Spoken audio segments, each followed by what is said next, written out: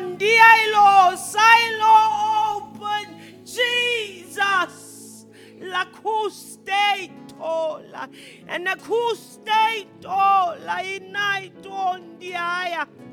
Carosto, Tylon, doitigai velaiton, rise and on the dine on the dine ton, rise schweitwa pratote, rakeina mi sundandiando, and the igaishuna Jesus.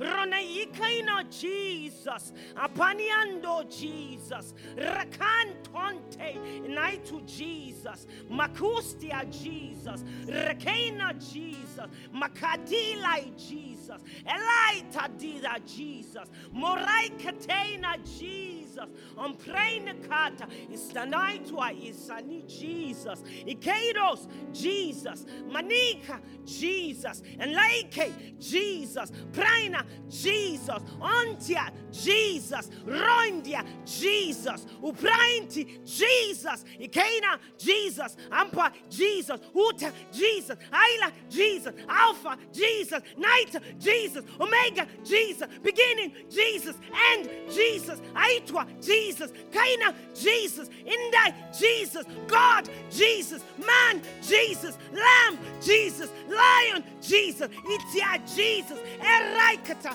Jesus, Eraizalaikata, Jesus, Writing, Jesus, Erakaidan Tuate, all things, Jesus.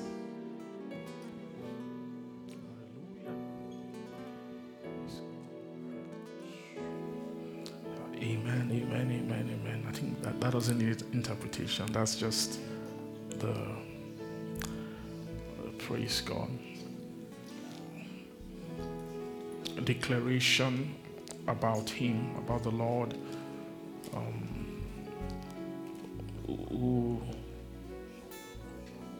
who is. Thank you. Praise God. It says the Father loveth the Son and has given all things into His hand, committed all things. Praise God. The Father loveth the Son. Amen. John 3, verse 35. Praise God. The Father loveth the Son and had given what? All things into His hand. Praise God. And that love is also what is the Son is extending to us as well. He said, he that believeth on the Son hath everlasting life, and he that believeth not the Son shall not see life, but the wrath of God abideth in him. Praise God. This love that the Father has for the Son is he didn't just love the Son, he loved a man. So because that love, because a man has partaken of that love, every other man has access to us, to the same love as well. And that's the beauty. That's why we appreciate Jesus, because of what He has given us privilege to come into. Praise God. And he that believeth on the Son hath everlasting life, and he that believeth not shall not see life. Praise God. But the wrath of God abideth in him. Glory to Jesus. He loveth the Son. Colossians chapter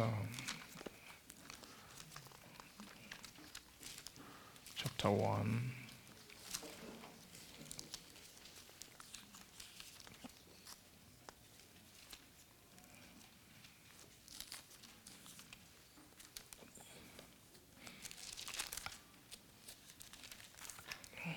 Praise God.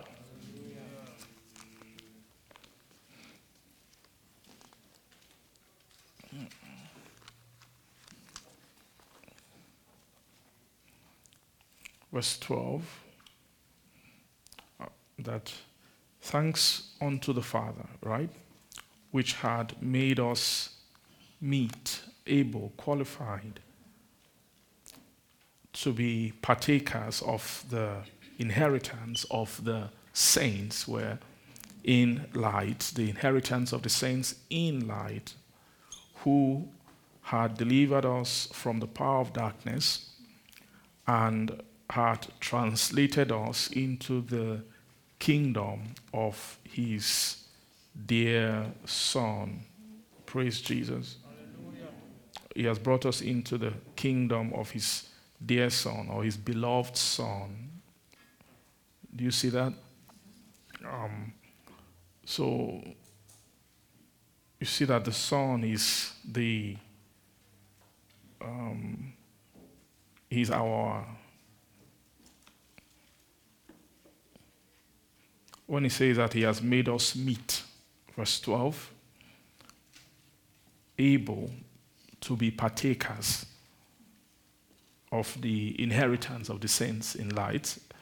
And then there's a colon after that. That colon is telling you what he's saying next, right? It's almost like an explanation of that, which is that making us meet has something to do with the Son of God.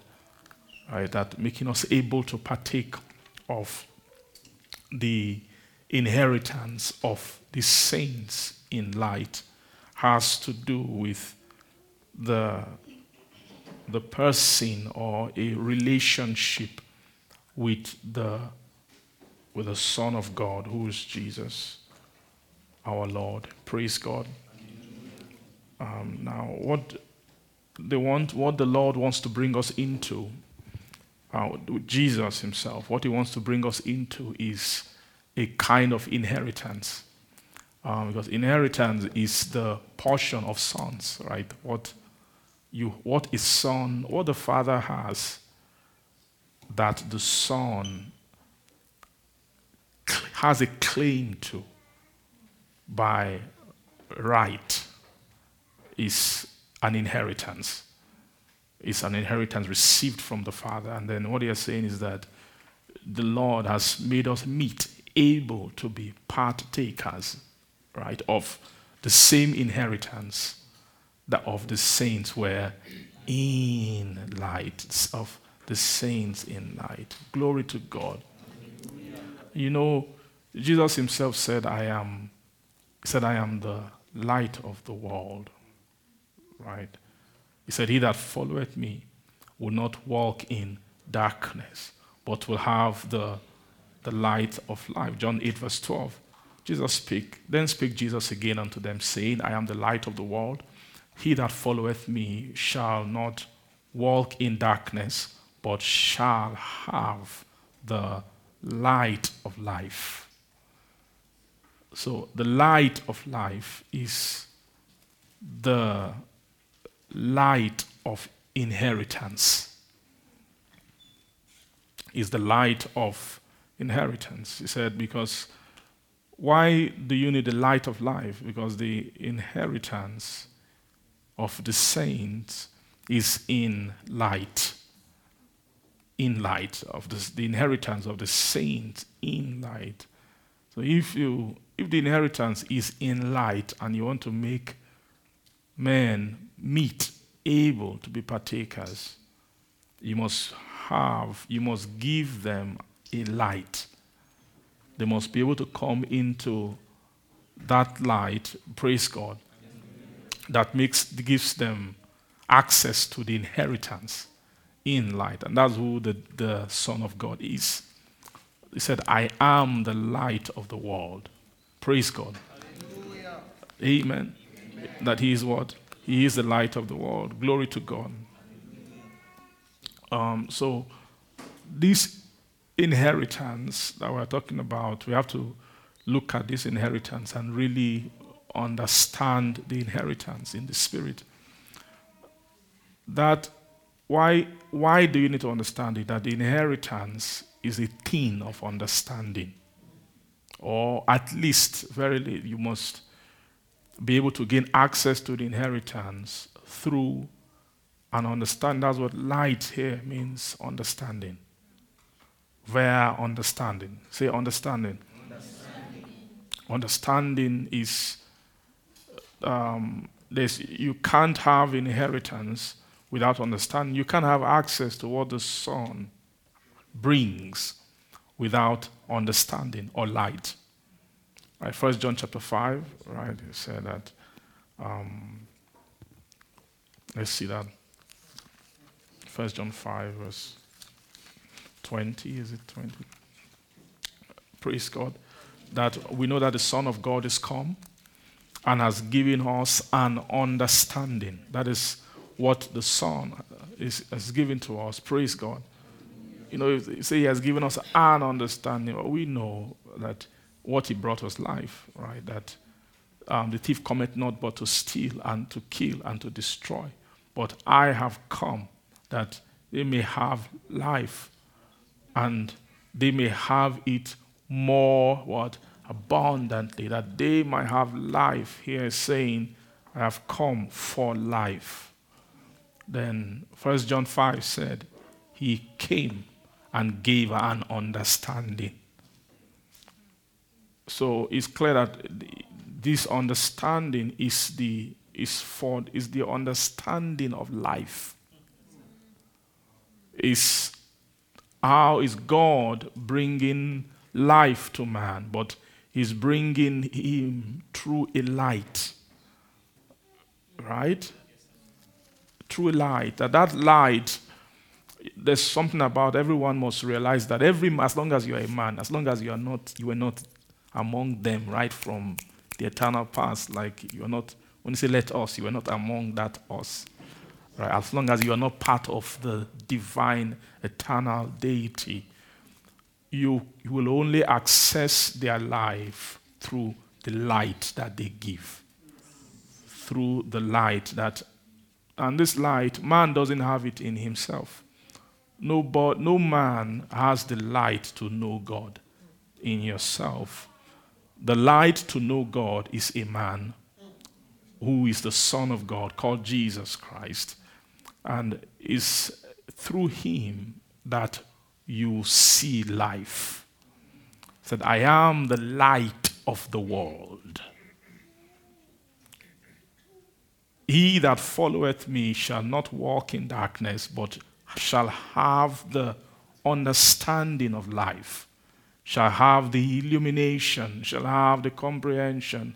What it means is that anyone who doesn't follow me, what they will call life is not life. What they will interpret as life, what they will conceive or perceive to be life, will not be life. Now you have to understand, this is not talking about, it didn't say he that is born again, or he that's, someone can assume because you're born again, you have some comprehension, a concept of God's life. It's not true. You can have the life in a form in your spirit, but in your soul, which is the functional part of your being, right? Someone can be very bankrupt of that life. Why? Because the life of God, I mean live in a livable way, in a way that can be worked out, that form resides in the soul. And what the scripture is saying, these are principles of the New Testament that can never be broken. You can never come around it in any way. No one will live the life of God operationally, functionally, effectively, without having access to an understanding. I know this is the biggest problem that we have. The world is full of Christians who don't understand what Christianity is. The gap between what we are in our spirit and what we know is very vast. So that makes us live a different reality on the earth than who we are in our spirit. But the more we know this man and the more we'll follow him, there will begin to be an interpretation, a translation of what life is into the soul. And this is the task. When you get born again, you come to church. You're coming here to learn the life that came into your spirit and all the deposit of life which God has in him for man. Praise God. So let's go back to 1 John 5. So you see that the Son of God is come and has given us an understanding that we may know him that is true. You see that? And we are in him that is true, even his Son, Jesus Christ, that this is the word, true God and eternal life. The true God and who? Eternal life. Praise Jesus. Hallelujah. So the Son of God is coming, has given us an understanding. This understanding is you can still call it the message.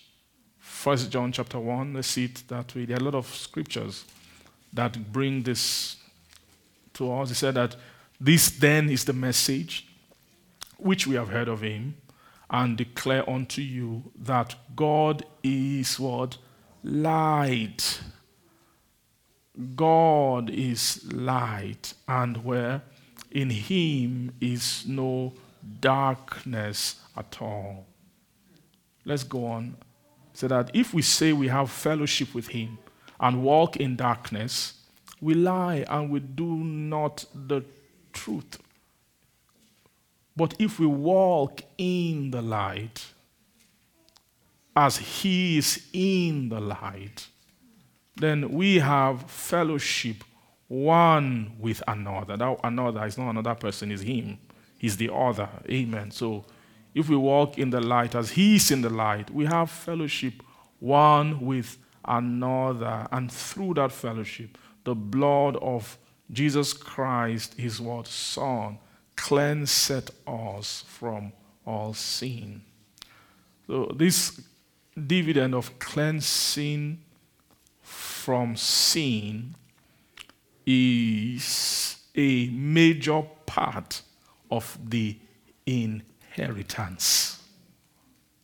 Let's take this back to Colossians chapter 1. You see it. After speaking, giving thanks to the Father, which has made us meet to be partakers of the inheritance of the saints in light, then, who had delivered us from the power of darkness, had translated us into the kingdom of his dear Son. Then you see, in whom, right, in this Son, we have redemption through the blood, even the what? Forgiveness of what? Even the forgiveness of sins. Go on. Who is the image of the invisible God, the firstborn of every creature. Praise God. Say, for by him were all things created that are in heaven and are in earth, visible and invisible, whether they be thrones or dominions or principalities or powers. All things were what? Created by him and for him. What they're telling you is that he is the light with which all things were created.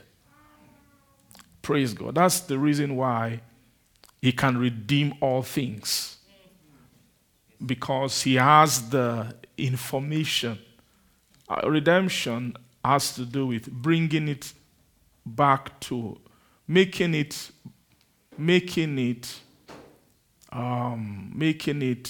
suitable for the original intention of use. Right? Making a creature, reformatting a creature, whatever the job needs to be done, if it needs to be brought back, if it needs to be recreated, if it needs to be re-imaged, whatever needs to happen, to bring it back to the state of original state of intended use. That's what redemption means. You see that? So the reason why he's able to redeem, he has the powers of redemption in him, is because in him was life. In him has the light, that light that lighted everything. In him, he is the divine prototype. He's actually the eternal prototype from which all things came. So when you check him, you can find the exactness of everything. He has the exactness of everything. It doesn't matter how far gone a man is from God's purpose, unintended use. There is a copy of who you are meant to be, exactly, accurately, in Jesus. That's what makes Jesus the light of the world. So because he's the light of the world, all men need to do is just follow him. Right? You need to follow him. And if you follow him, you will find the light of life. Do you see that? Why do you need the light of life? Because what we lack is life. Why, when you say redemption is needed, why do you need redemption? It's because someone came to steal, to kill, and to destroy. Right? Anything that has been stolen from, that has been killed or destroyed, will need redemption. Right? Glory to God. When destruction is not just one time. Destruction is a process. So someone on the road to destruction, if they still encounter this man, right, somewhere on the way to destruction, if the man intercepts such a soul, he said at that point, he said, any time in that journey I will come that you may have life. You see that? And that you may have life more abundantly. More abundantly. Why is he able to do that? Why is he able to intercept any creature in their journey towards destruction and bring them back? Bring them and redeem them? It's because of he has the all-sufficiency of lights. That no matter the wicked work of destruction that has been done, the enemy, this thief that they speak about, like I told you before, thief has to do with wisdom, that this thief cannot tie a knot that Jesus cannot untie. Do you get what? No matter, and he's wicked. He's extremely wicked. He has a wicked nature. A wicked nature means with wisdom, cunning wisdom, he can do cunning works, right? He can do cunning works. That his cunningness, his wisdom, the brightness of his stature makes him a destroyer. Right? It takes great wisdom to destroy. It takes significant wisdom. To destroy something doesn't mean just spoil it. To destroy it means you will do something wicked to it that puts it in a state where it can never be useful anymore. Yes, sir. Right? So it means destruction takes a high wisdom. Right? This entity, Satan, is wiser than most creatures. Most creatures, wiser than them. And inside him, he has the power of destruction because of that wisdom which he has. Praise God. But his work has a boast to it. He can do something and boast. Who else? Who can undo what I have done? The way he has crafted sin and brought sin into our world.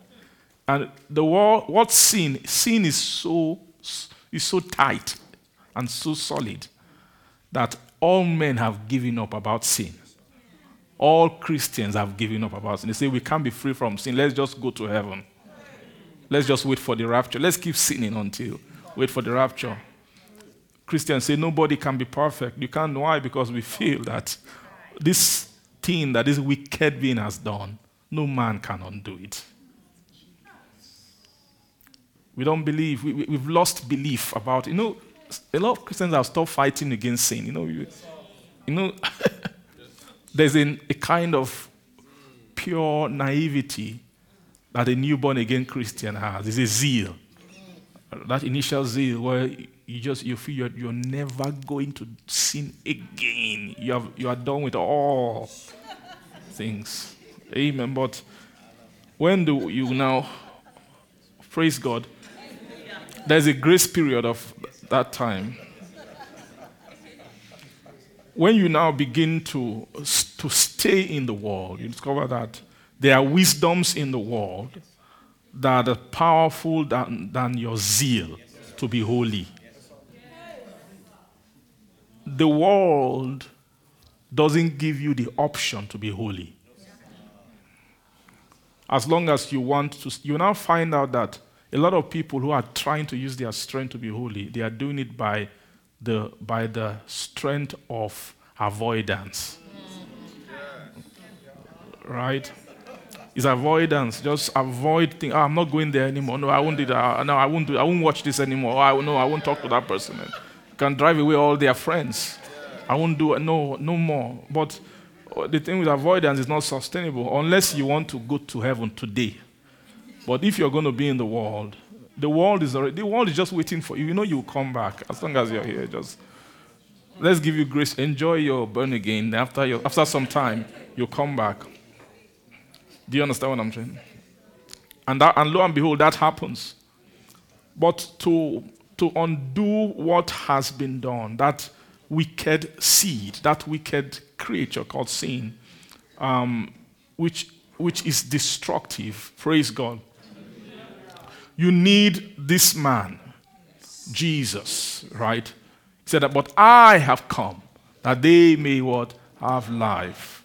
So why can Jesus save someone on the way to destruction?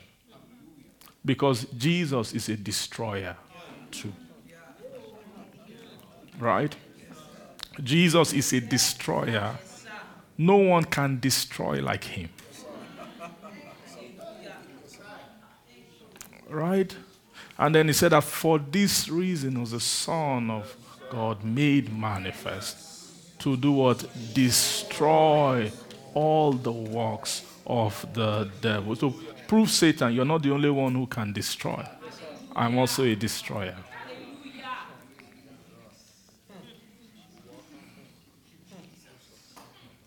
So he that committed sin is of the devil. 1 John 3 verse 8. For the devil sinned from the beginning. For this purpose, the Son, because of what the devil has done, right? For this purpose, God now has his own. He brought his own. And said, for this purpose, the Son of God was manifested. God manifested. It means God had a son somewhere in him, right from time. Then in due season, while men were without strength, when all men even Israel had given up, at some point, Israel, they had already submitted the priesthood to Satan. They had given over. The high priests were workers. They were employed in the devil's payroll already. How do I know? They are the ones who killed Jesus. Doing the devil's bidding. Right? It was a time of darkness on the earth. But they say when we were without strength, in due time, Christ died for the ungodly. Right? God sent him, amen. He sent his son, and then he manifested him. And so every time the Son of God is manifested, whenever you are able to manifest the Son, what will happen? He begins to destroy what? The works of the... Now, where are the works of the devil? In men. Now, unbelieving, those who haven't become born again only,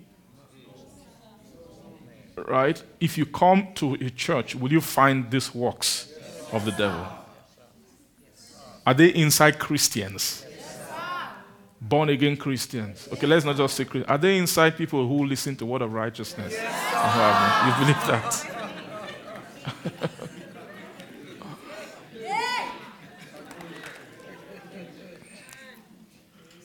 So anyone in whom the Son of God has not yet been manifested will still have the works of the devil.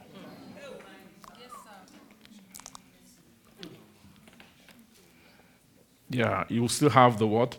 The works of the devil. But thank God for Jesus. Say thank God for Jesus. Thank God for Jesus.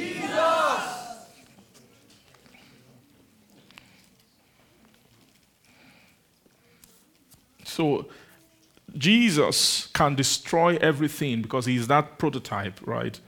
John chapter 1, verse 1, he said, in the beginning was the Word, and the Word was with God, and the Word? The Word was God. The same Word was in the beginning with God. Then all things were made by him. That means I was saying that it was the light through which all things were made. And it was the light, the power. Amen. And without him was not anything made that was made. In him was life. And the life was the what? Was the light of men. The life that he is was the light. I said this light is calling is the illumination of man. Is the actual, is the right interpretation of man. It's the understanding of man. This life, glory to God. Verse 5, and the light shineth in darkness. And then what happens? Darkness comprehended it not. So this light is a light that is beyond the comprehension of darkness. Right? Yes, sir. So if darkness cannot comprehend the light, it means that the wisdom power of darkness at its highest level is below the movement, is below the design, is below the understanding of this light. Are you seeing that? So, when he said the light shineth in darkness, this darkness, where there is a darkness where they want this light to shine. There's a particular darkness where, when you say darkness, darkness, of course, is a child of Satan. It's something that Satan has incubated, but there are places where he put them. All right? Number one place where he put darkness is in the world, what you call the world. That's number one place. Then there's darkness that the world cannot contain because it's more sophisticated than the world, which is his own darkness that is in him. Right? That's the darkness of Satan. Do you understand? But the darkness of Satan himself, men can take it. Men can take it. Men can have it. What man can have in himself? If a man can have God, a man can have the devil.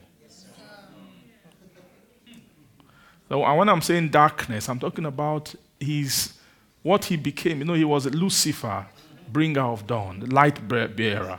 When he turned his brightness, right? That was Ezekiel chapter 28, right? Let's see that quickly. Say, Son of man, take up a lamentation upon the king of Tyre and say to him, thus saith the Lord God, thou sealest up the sum. You see, full of wisdom and perfect in beauty. Verse 13, for thou hast been in Eden, the garden of God. Every precious stone was thy covering. You see, all these precious stones. Then the workmanship of thy tabrets, of thy pipes was prepared in thee in the day that thou wast created. And thou art the anointed cherub that covereth. I have set this so. Thou was upon the holy mountain of God. Thou hast walked up and down where in the midst of the stones of fire. Okay. And thou was perfect in thy ways from the day that thou wast created until iniquity was found in thee. Okay. And by the multitude of thy merchandise, they have filled the midst of thee with violence, and thou hast sinned. Do you see that? So this entity is talking about something that was found in him, right? That nature of, you call it iniquity. Then now it says, thou hast sinned. So iniquity or sin, right? These are the things that were found inside Satan. Praise God. Now, this entity, that thing that he's carrying, I mean his mind, everything about him, how he thinks, he can put it into men. Right? He has a way of investing in men. And it's very clear. Right? We know all the thoughts of men. That's what Jesus was saying. Let's go back again to that place. Say you are your father, the devil. Praise God. John 8 verse 44. It says, ye are of your father, the devil, and the lusts of your father ye will do. So if you are doing his lusts, it means the lusts are in you. Right? If he says you are of him, when he says a person came of this person, and he said he is your father, he's talking to a man and said, so you are a man, but the devil has fathered you. He's your father, actually.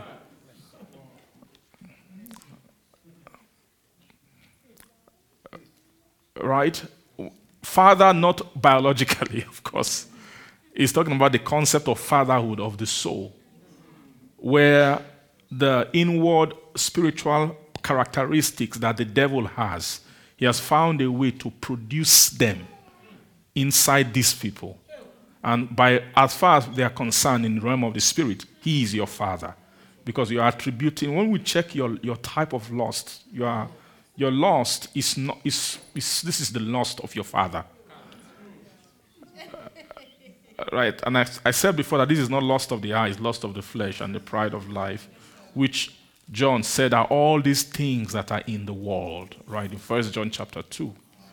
But those are one level of lusts. But this is the lust of the devil, of himself. This one, what he calls the world, is not really enough to carry the lusts of the devil. The devil will need men who are willing to commit to him beyond being worldly. Right? To commit to him. And that's what all these men, the ones who ended up killing Jesus, it's not worldliness that makes you kill the Lord, the King of glory.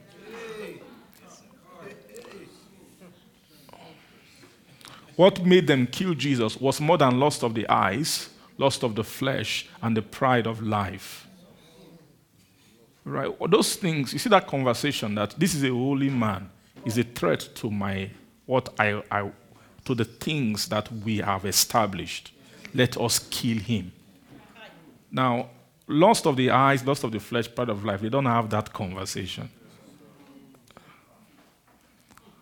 Can you get what I'm trying to tell you? Even though there is a lust there, and there is a pride there, but it's not of the world, it's not worldly. When they were thinking of killing Jesus, they were not thinking about the world.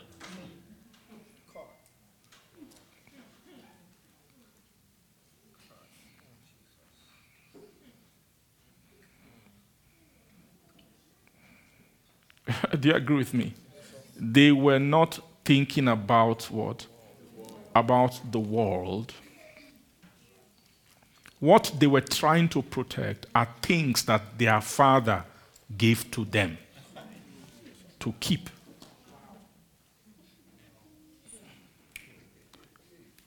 Do you get that? It's something that has to do with themselves that Jesus was against. You know, when Jesus was talking about these things, his words was attacking their lusts on the inside, right? You know, they found a life, especially those Pharisees, right? The Pharisees, those guys, the elite, right?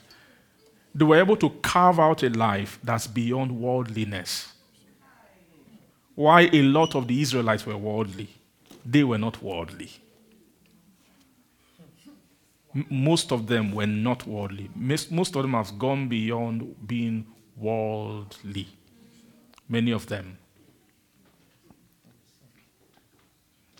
How does Satan make someone move from being worldly to being more than worldly? Satan will entice you with something more than the world.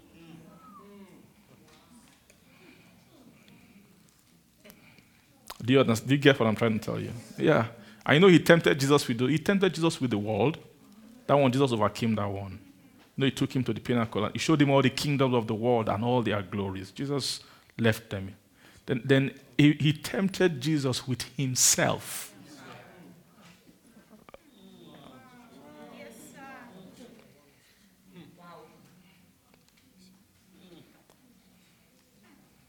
So this was from an exceeding high mountain. He showed him the kingdoms of the world and their glory.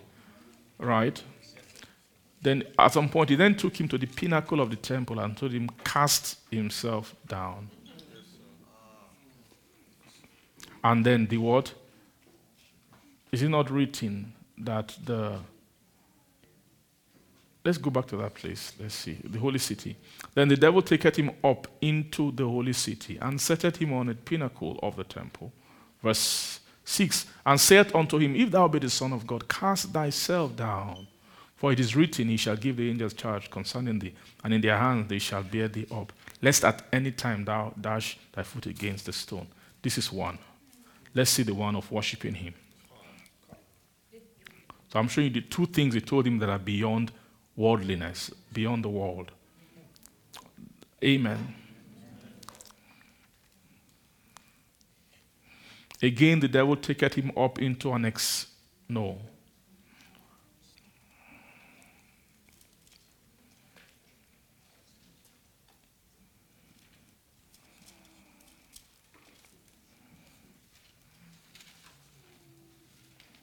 Okay.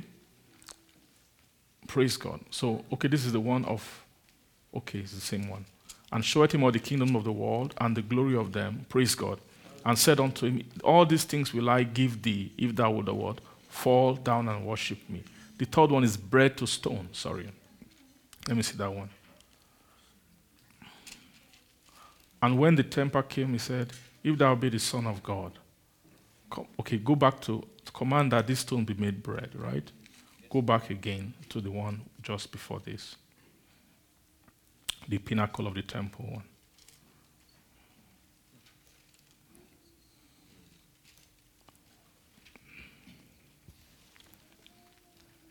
Not pinnacle, sorry, the high mountain. Show you the kingdoms of this world. Okay. Of the glory of them, then go on. Next one. And said to them, these things I will give thee if thou fall down to worship me. Now, so you see, this one, he showed him the world and asked him, worship. If you worship me, I will give you the world. So the temptation is the world. You understand? But you know that the other two, what he was tempting him was more than this. He was telling him, if thou be the Son of God.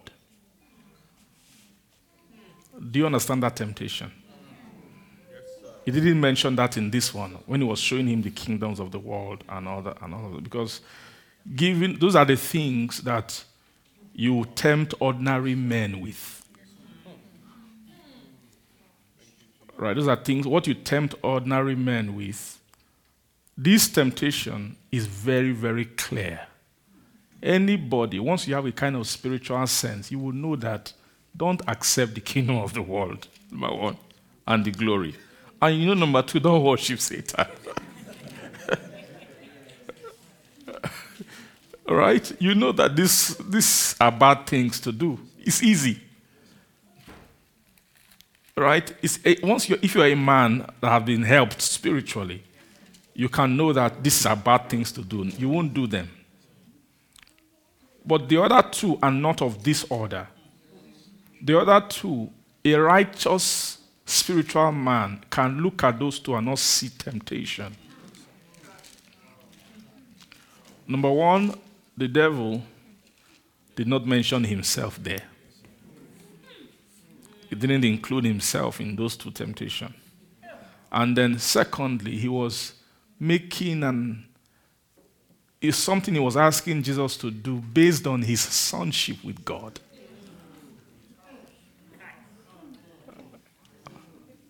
And the things that you will look at, they are normal. Turn stone to bread at this time of thine hunger. As a son of God, don't you have the right to command these stones to be made bread righteously? All right?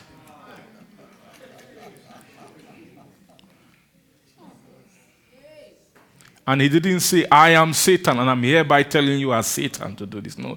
He just asked him, if thou be the Son of God, do it. The other one, he took him right to the holy city. Said, if thou be, set him on the pinnacle of the temple, and says, if thou be the Son of God, if thou be the Son of God. You see the same thing. Cast thyself down. Now, why is it tempting him with these two Son of God ones? Especially because God just announced him as the Son of God very recently. So this is my beloved Son, in whom I am what? I'm well pleased. Then this one, he then also added scripture to make you know that he's not saying something. He's not saying, I devil, what I want you to do. He's saying the Bible says.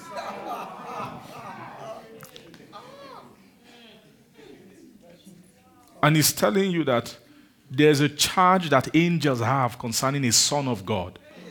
That they will bear you up lest you dash your foot against a stone. Now, can you see? I want you to see two different minds. The mind it takes to overcome that temptation about the world and bowing to Satan is not the same kind of mind you need. Most spiritual mind will not see these two as temptations. Right? It takes another kind. So what Satan wanted him to sin against is not worldliness.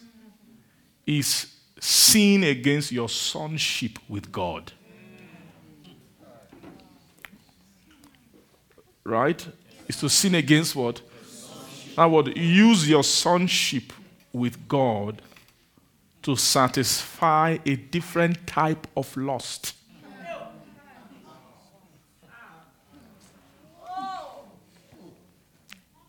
The lust here is not very visible like the kingdom of the world. When you're seeing kingdom of the world and their glories, lust of the eyes, lust of the flesh, pride of life, mainly, but this one is a different kind of what? A different kind of lust. Different kind of lust. It's a lust of using your sonship. It's the kind of thing Satan did. Yeah. What Lucifer, son of the morning, did. Using his estate as a son to fulfill a lust that is not written in the curriculum of sonship.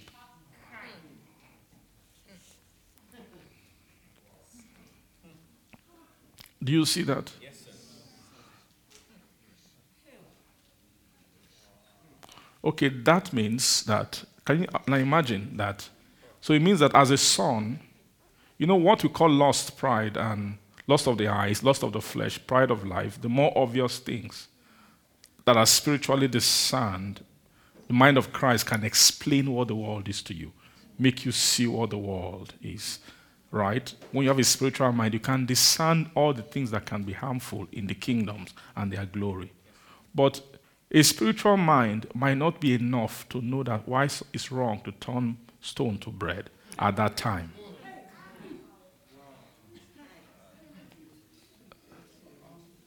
Okay, show me the scripture that says don't turn stone to bread. It's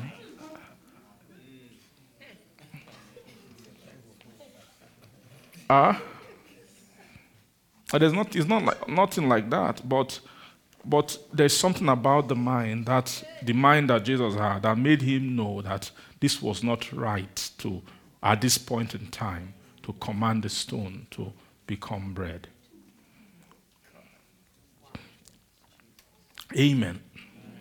Now, so are you seeing why? Now, I want to tell me what was informing Jesus about the right thing to do. Right.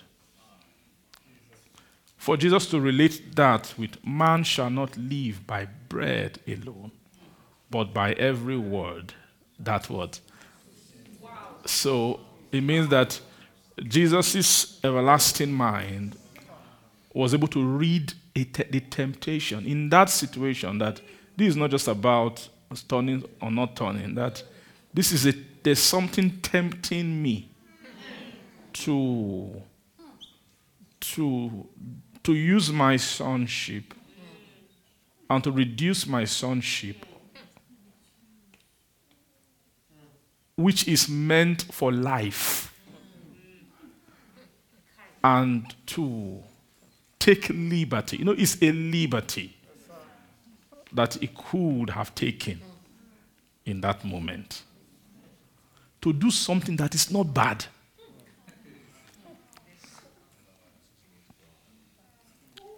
But it's not bad, but if you do it, you can shut a life door.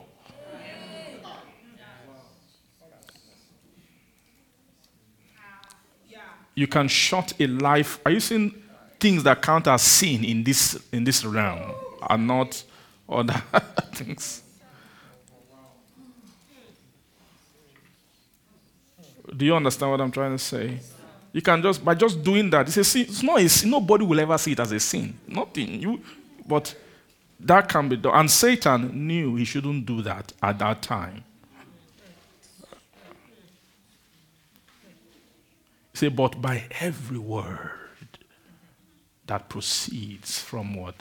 From the mouth of God. Now, look at the other one, about casting himself down. Right? Which it seems like a simple thing. But Jesus said that doing this now will be tempting. He said, thou shalt not tempt the Lord thy God.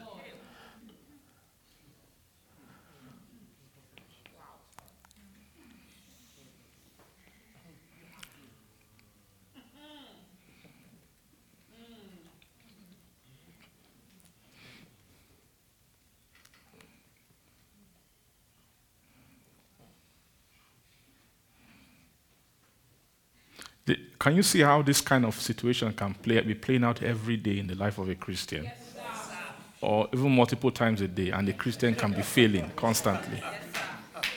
A holy brother.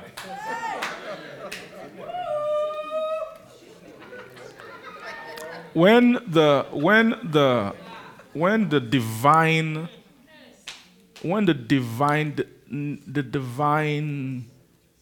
spirit, the prophetic spirit, is saying, don't go to that nice place. Do you get what I'm trying to say? And that place is nice, nothing wrong and everything, but because it's not a sinful place, it's nothing. It's a lovely place by every standard, right?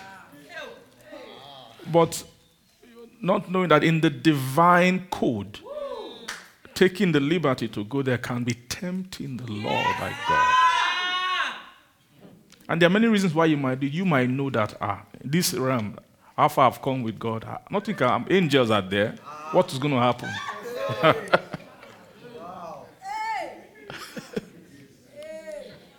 And a spiritual man would make that mistake.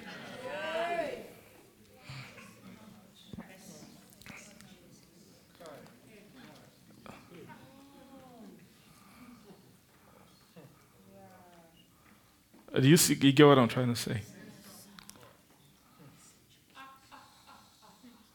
A spiritual man get to a situation, it's time for a miracle. It's time to lay hands, and you lay hands.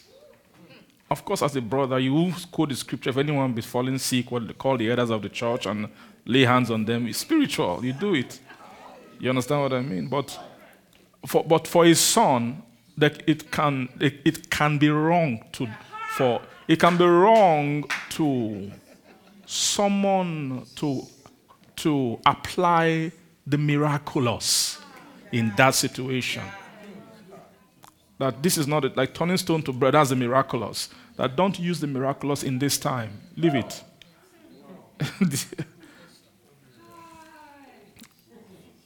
Are you seeing that? So you see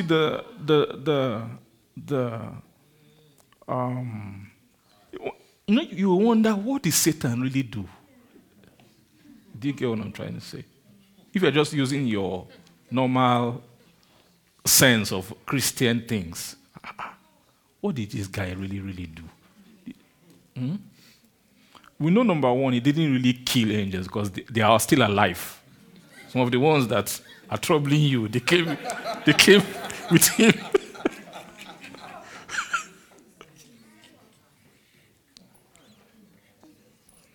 It's possible that if you take a spiritual person who has the mind of Christ, and then you went there and they played out everything Satan did, you say, "This is all that he did." The way they write it, you think it was so visible. You think, is it so visible? Then seraphims followed him. Those kind of seraph, Isaiah 6 kind of angel. A burning one that saw what Lucifer was doing and believed it was correct. That will tell you that if you bring an average spiritual person, they won't be able to see anything wrong. See, when he said till iniquity was found in you, that iniquity, what eyes is being used to extray that? That's a divine eyes. Glory to God. Hallelujah.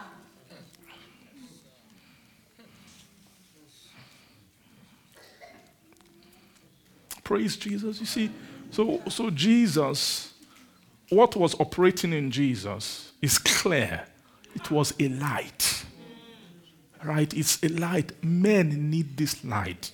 If you don't have this light, you won't please God. You will feel you are pleasing God.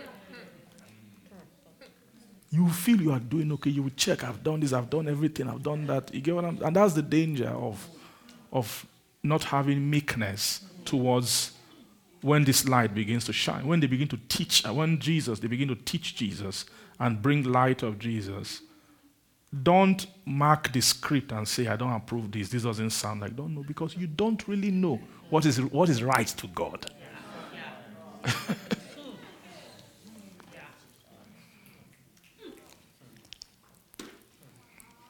It's clear that he had a light.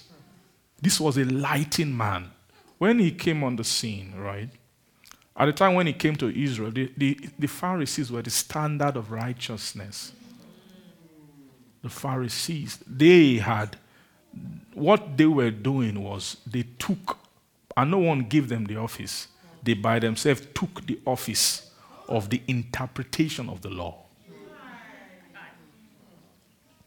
They just by themselves, before you know it, and of course, who anointed them is Satan, of course.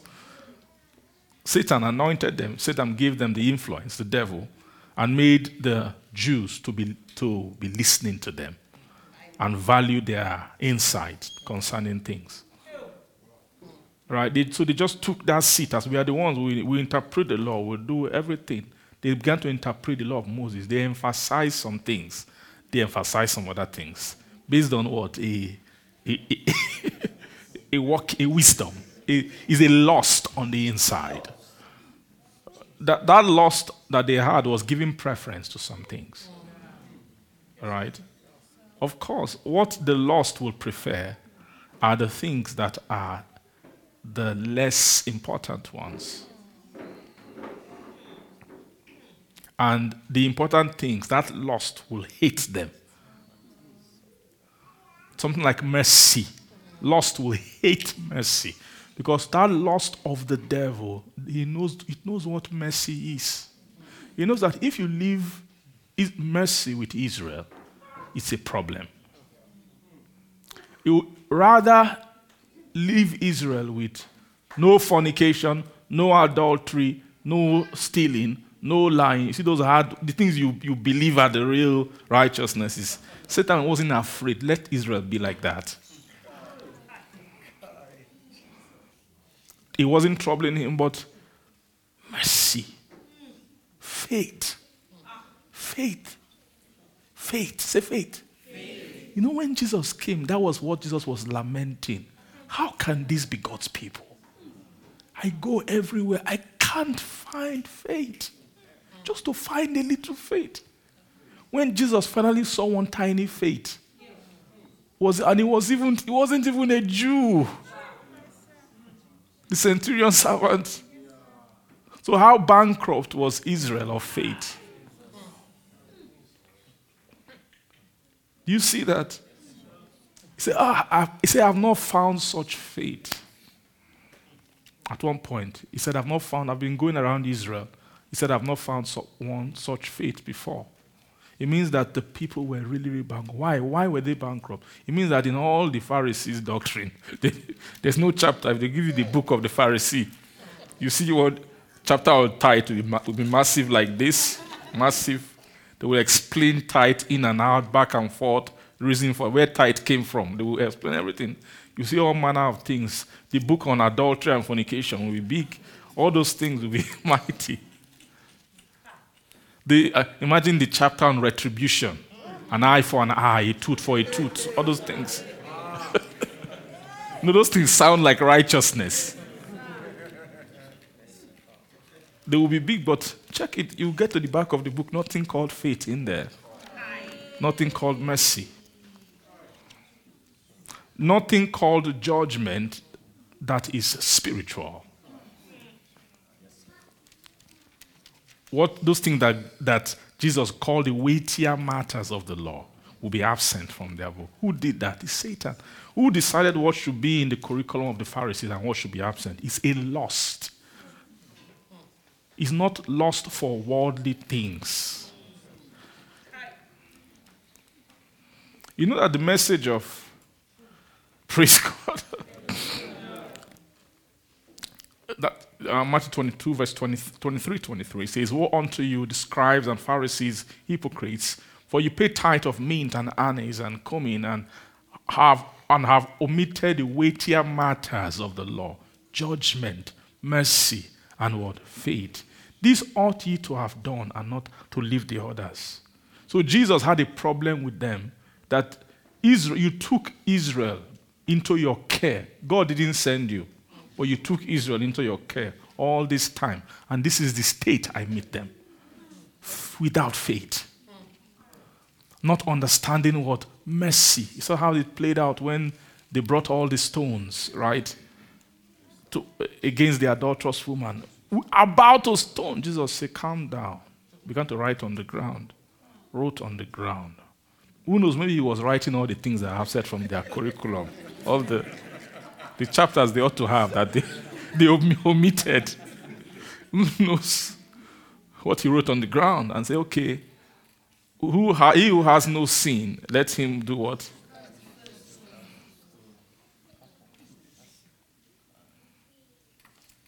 Praise God. Thank God. You see, everything I'm saying about Jesus, what is it showing you? It's telling you this man had a light that was different. He had a different light.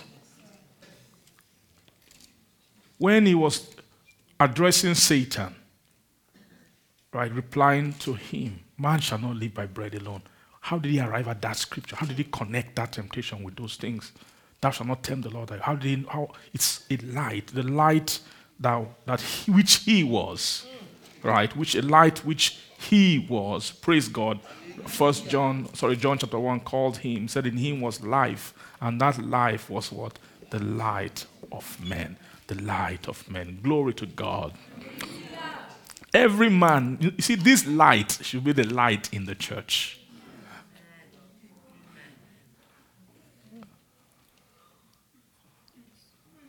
When he came, he said it. he was speaking to, I think it was his disciples. He told them, he said, except your righteousness exceed the righteousness of the Pharisees. Right? Let's see that.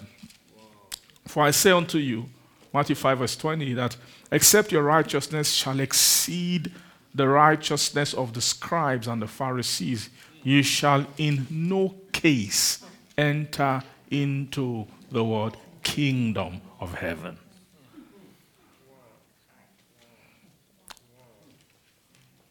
In no case will you do what? Enter into what? The kingdom. When he says your righteousness, he's talking about your sense, your light of righteousness. Right? The light, and both the light and the life of righteousness which you have. If it doesn't exceed that of the Pharisees, that you shall in no case enter into the kingdom. So that entrance that he's speaking about here is via a deliverance and a translation, according to Colossians chapter 1. Right? Colossians chapter 1 says, who has delivered us from the what? Power of darkness, and has translated us into the kingdom of his dear Son. You see that? So, coming into the kingdom, you can't separate that from the deliverance from a power of darkness. That power means the grip of darkness. This power of darkness is what, of course, the Pharisees were under the spell of darkness. It's with this darkness they were reading the law and bringing out interpretation and leaving things out.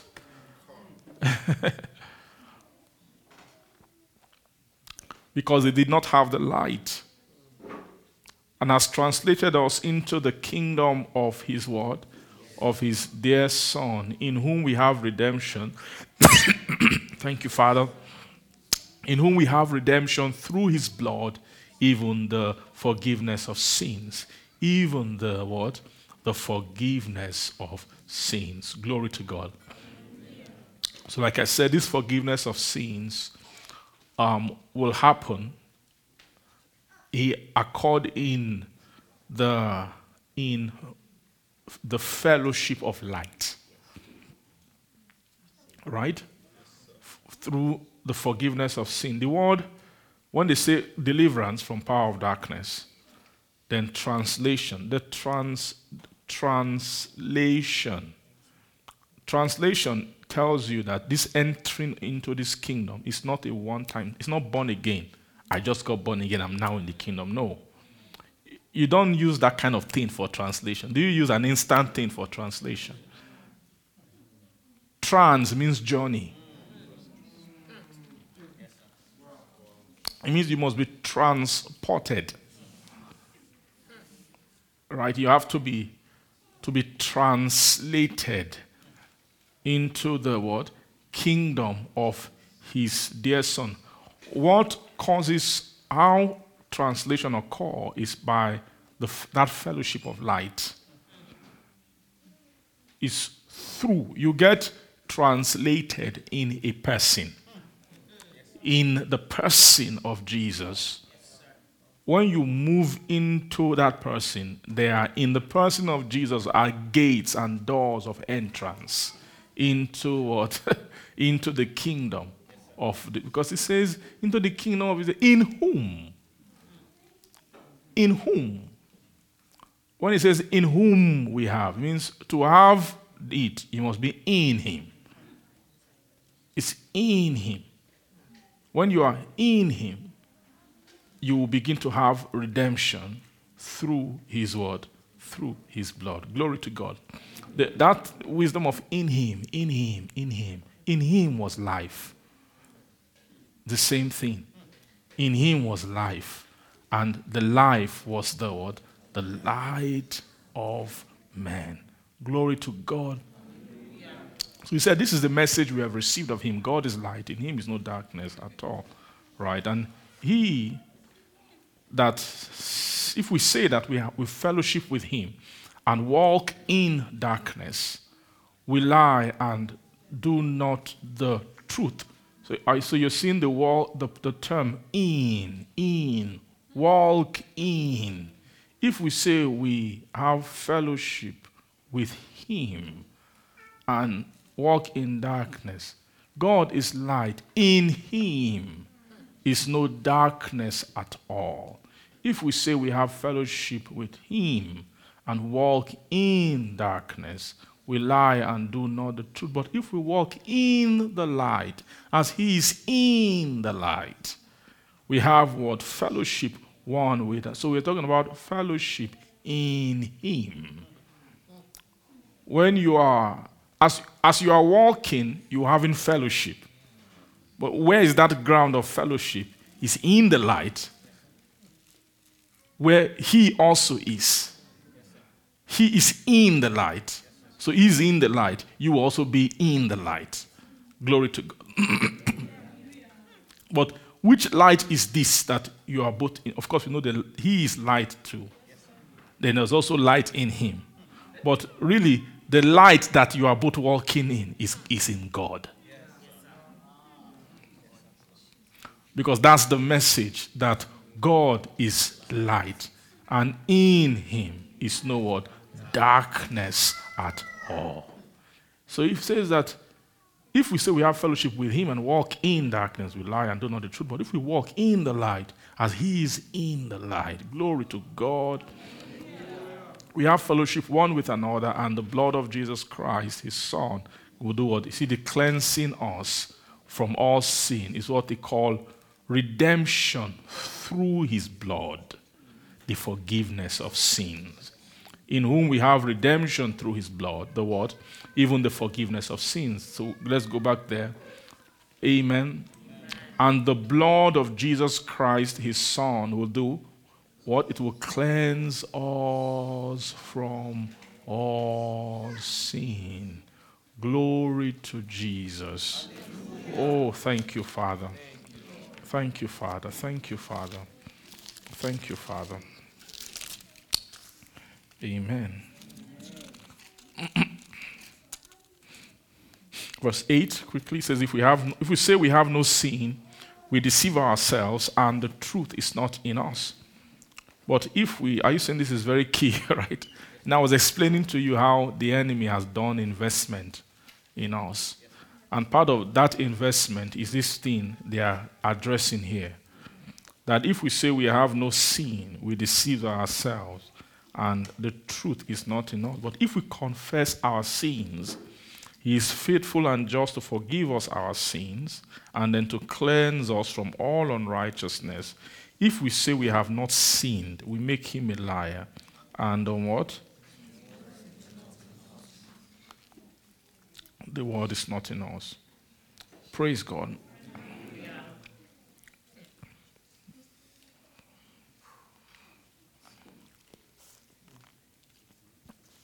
Glory to God.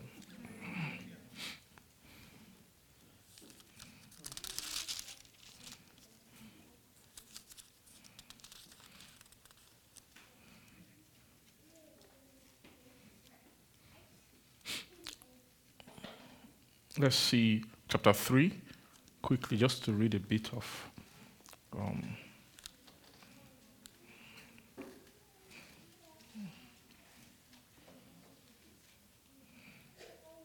verse 1.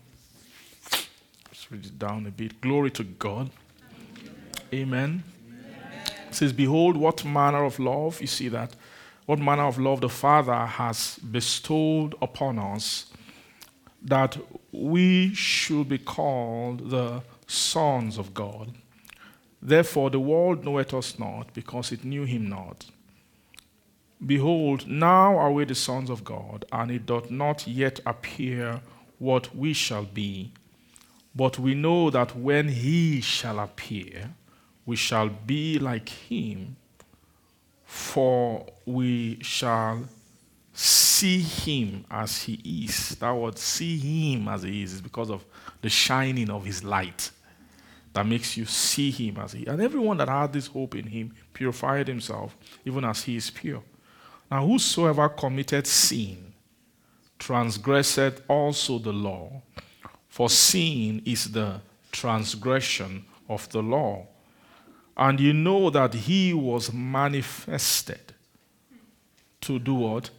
Take away our sins, and in him is no sin. When you put this together with what we read before, right, that for this purpose is the Son of God made manifest to destroy the works of the devil. So the works of the devil here are what? These sins and what they call sin. Praise God. We know that he was manifested to take away our sins, and in him is no what? Sin. Praise God. Yeah. Whosoever abideth in him sinneth not. Whosoever sinneth hath not seen him, neither known him. Little children, do not let no man deceive you. He that doeth righteousness is righteous, even as he is righteous. He that committed sin is of the devil.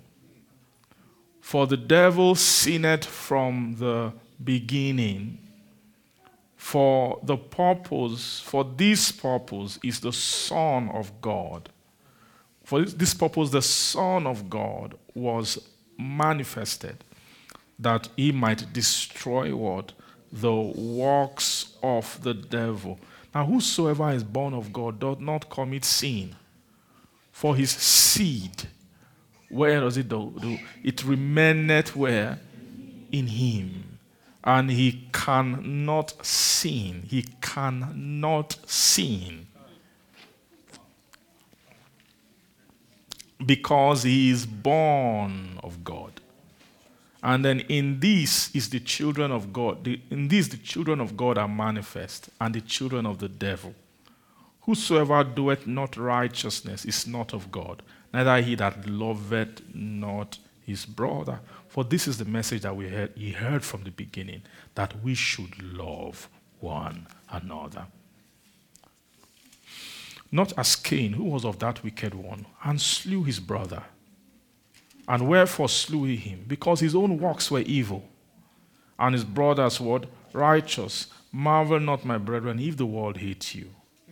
We know that we have passed from death unto life, because we love the brethren. He that loveth not his brother abideth where? In death. And whosoever hated his brother is a murderer. And ye know that no murderer hath eternal life abiding in him. Now hereby perceive we the love of God, because he laid down his life for us, and we ought to lay down our lives for our brethren. Glory to God. But whoso had this world's goods, and seeth his brother have need, and shutteth up his bowels of compassion from him, how dwelleth the love of God in him? My little children, let us not love in word, neither in tongue, but in deed and in truth. Glory to God. I just want to stop there because of time. Praise God. So you see, if we go back here, praise Jesus. It says, verse 9 quickly. He said that whosoever is born of God, you see that, does not commit sin, for his seed remaineth in him. This is the answer. You know, when you see this verse, you should be happy. This answers the question that everyone had when they say, can someone be sinless? You know, that became a big question of controversy. Some people say you can't be sinless as long as you're on this earth. Why? Because Almighty Satan is in control. So, and you know, we are too weak. There's nothing God can do. God is helpless concerning Satan. Almighty Satan. and his almighty sin. So as long as we're here, there's nothing we are men, so you can't be sinless. There's no good argument for that position, actually. There is no argument you can make that doesn't diminish the ability of God.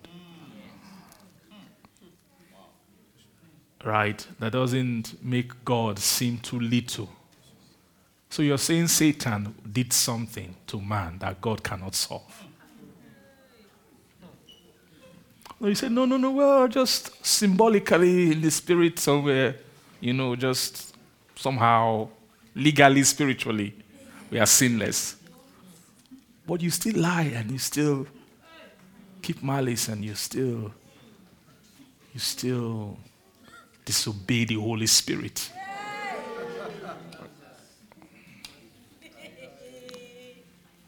And your brother, you can have the world's goods and your brother come to you and you shut your bowels of compassion concerning towards him. Doesn't God have an answer to that? To make you stop being that way? Or is God 1419? Say, you are holy. Say, but God, I'm doing this bad things. Oh, don't worry, forget about it. My grace has covered it. Say, God, I'm just feeling bad. I stole yesterday. Hey, don't be sin conscious. Just confess you are righteous. God is not a fraudster.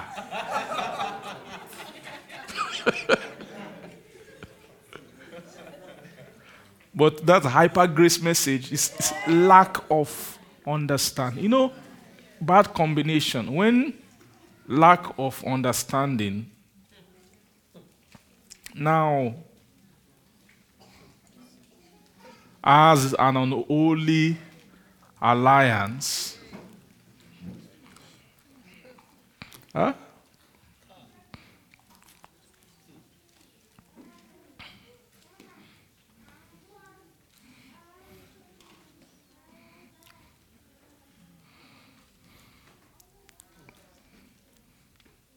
When lack of understanding has an unholy alliance with, there's a kind of weakness. The weakness, this man's number one weakness. The weakness of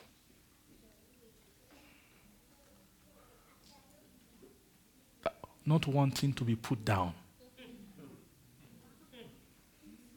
Not wanting to be inferior. Not wanting to, the hatred of a state that of insufficiency and of weakness. That thing can be a great infirmity. All men have it. We all have it in one way or another. If you find an idea that quickly validates that you are okay, you want to jump at it quickly because you are afraid of the feeling of weakness. Like Paul had a thorn in his flesh, a messenger of Satan. Say, for this I sought the Lord 3 times. But instead of the Lord removing it, the Lord say, hey, my grace is sufficient for you. My strength will be made perfect in your weakness. Sometimes God's answer is that way. Yes, sir. When a Christian doesn't have the heart to, and Satan has done this, it's a weakness. When it's an escape mentality, that's not really a deliverance.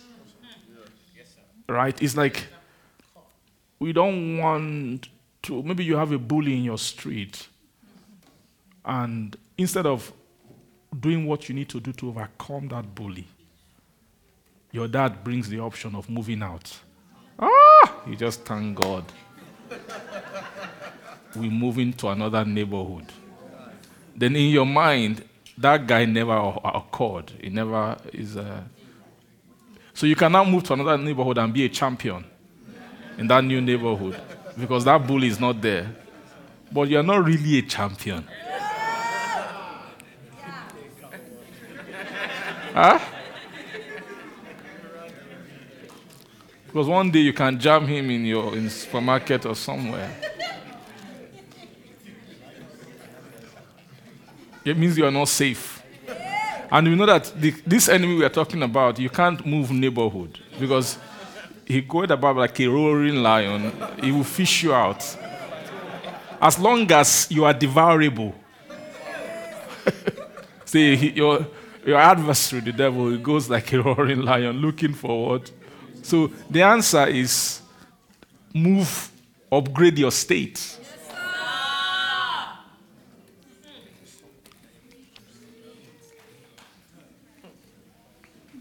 There is answer in God.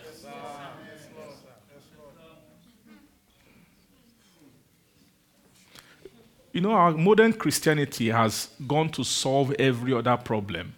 We've abandoned the sin problem. We prefer saving the lost. You know, the grand things. You want to evangelize the entire Middle East. You know those grand ideas, let's take the world for Jesus, let's go, let's do this, let's do that. Those all we do. Praise God. Why? Because we tried this being holy thing and it wasn't working for a long time. Why was it not working? We tried to do it without delight.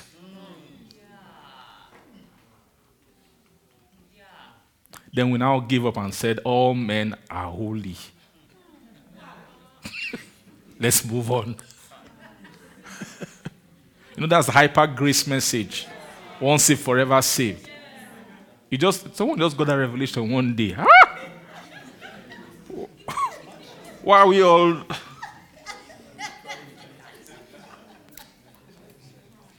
We are here by now, all the righteousness of God. Let's move on. Let's go and win the lost. Let's go and build churches. Let's go and build things. Let's go and do other things. Amen. But that's not the nature of God. That's not the nature. God is not like that. God is not like that. God is too merciful. He's too good.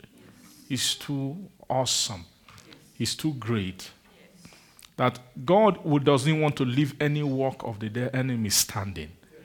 Whether it's the ones that are manifesting already, you know, they spoke about different ones here. They are the ones who have not been committed, but they are still somewhere. They are latent on the inside. Whether the ones you are doing every day or the ones that you haven't done yet, God doesn't want to leave anyone standing. God wants to deal with them. He wants to remove them. He wants there to be that remission of sins, right? Glory to God. Hallelujah. So the way he will do it is to make you born of God. He said, because whosoever is born of God doth not commit sin. Why? For his seed remaineth in him. His seed remaineth, and he cannot sin. Because he is born. Of course, this is not the new birth. This is being born of God. John chapter 1 says, who are born? Right? That light, right? He became flesh and dwelt among us. We beheld his glory as of the only begotten of the Father, full of grace and truth. Of his fullness we received grace for grace and all of that. Then said he came into the world knew him not. He came to his own received him not. But as many as received him, to them gave he power to become the sons of God, even to them that believe on his name. Glory to God. Amen. Which were not born of blood, which were born not of blood, nor of the will of the flesh, nor of the will of man, but of God. But of God. Amen. Amen. Praise Jesus. Hallelujah. But of God. Are you seeing this birth of God here? That he that is born of God cannot what? Sin. Praise God. Peter being born again, 1 Peter, not of corruptible seed, but of incorruptible. 1 Peter 1 verse 23, being born again, not of corruptible seed, but of incorruptible, by the what? Word of God, which liveth and abideth forever. So those that are born of God, the reason why they do not commit sin is because the seed of God does what? It remaineth, or it abideth in them. Right? That incorruptible seed. The incorruptible. So you see, the incorruptible seed, they are born of the incorruptible seed, not of corruptible seed. If they are born not of corruptible seed, they are born of the incorruptible seed. That's what it's saying here. How do you get born of the incorruptible seed? What is incorruptible seed? It is a type of seed that will come into your earth or into the land of your heart. But I love, and this is how you know it's not this beyond being born again as a Christian. When you get born again, your spirit is raised. In your spirit, you are Christ. But this is not talking about that. It's talking about where they sow seed. Jesus explained seed sowing is the heart. Right? Which is in your soul. Praise God. That this incorruptible seed is a type of seed, which is a type of word. He calls it the word of God. If it's the word of God, it's a light. It's a kind of, it is a light seed. Amen. That when it is sown into the heart, it brings about, praise God, the state of living and abiding. Or in other words, it produces a kind of life and a kind of livelihood. A type of life and a type of livelihood. What you call the incorruptible seed is it can seem like one tiny thing that you just sow into the heart. But what is inside that thing? It's clear that Jesus had that seed in him. Do you see everything we're saying about Jesus? His different response. He said this was a man who was a victor. Imagine a person who said, the prince of this world cometh, but he found nothing in me. Someone who was beyond Satan, beyond the devices of the devil. Why? What now? I know that man, when you see Jesus as a man, you know that he wasn't a seed. He was a son.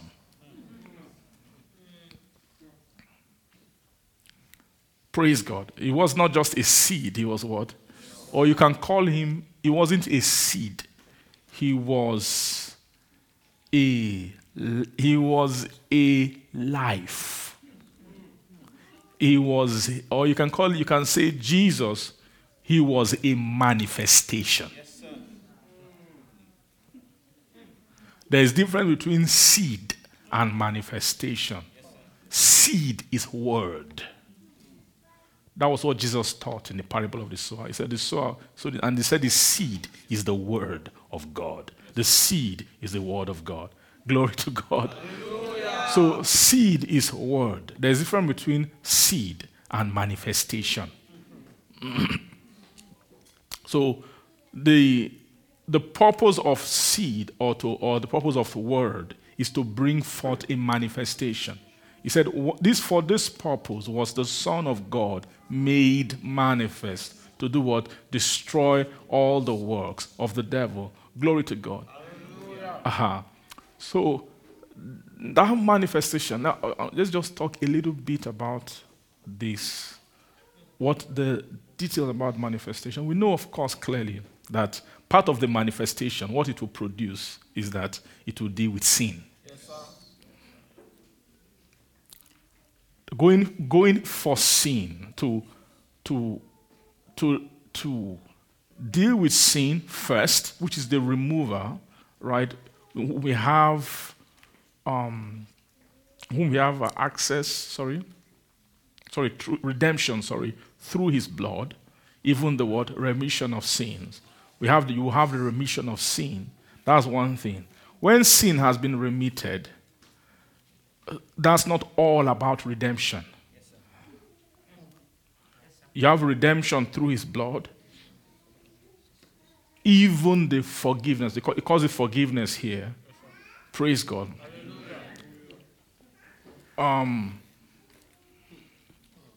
If we walk in the light as he is in the light, we have fellowship one with another. And the blood of Jesus Christ, the Son, will cleanse us from all sin. So there is the remission of sin. There's a cleansing of sin. Amen. But when you talk of redemption, don't think about dealing with sin. Dealing with sin is part of the issue. Redemption is a kind of a arrival as a state for a particular use. The reason why you have to deal with sin is so that that entity or your soul can arrive at the state. But the state is beyond sinfulness. A part of that state is that you cannot sin.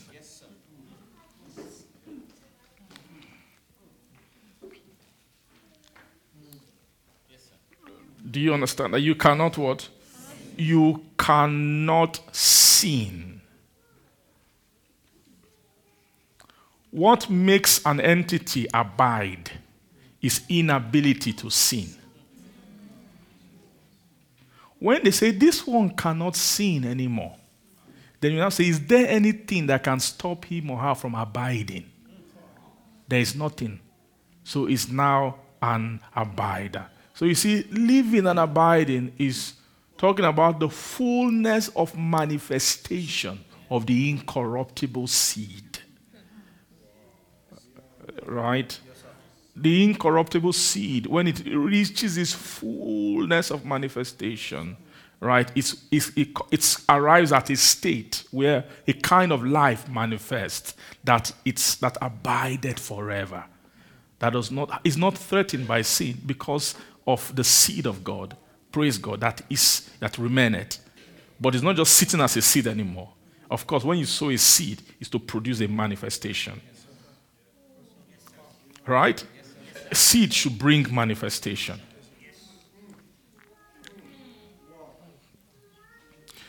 The incorruptible seed has so much about it.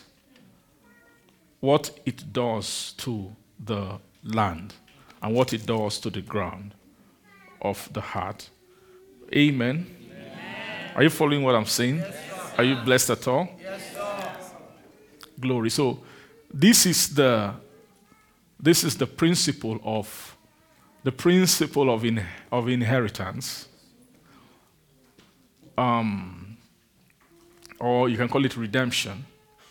Let's see Ephesians 1, the way Ephesians 1 puts it. Hallelujah. Amen.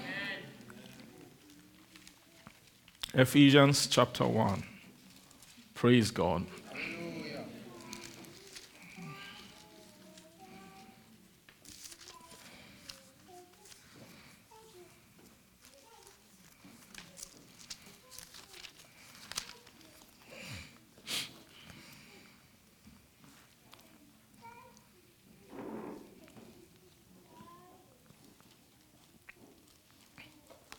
Thank you, Jesus. Praise God.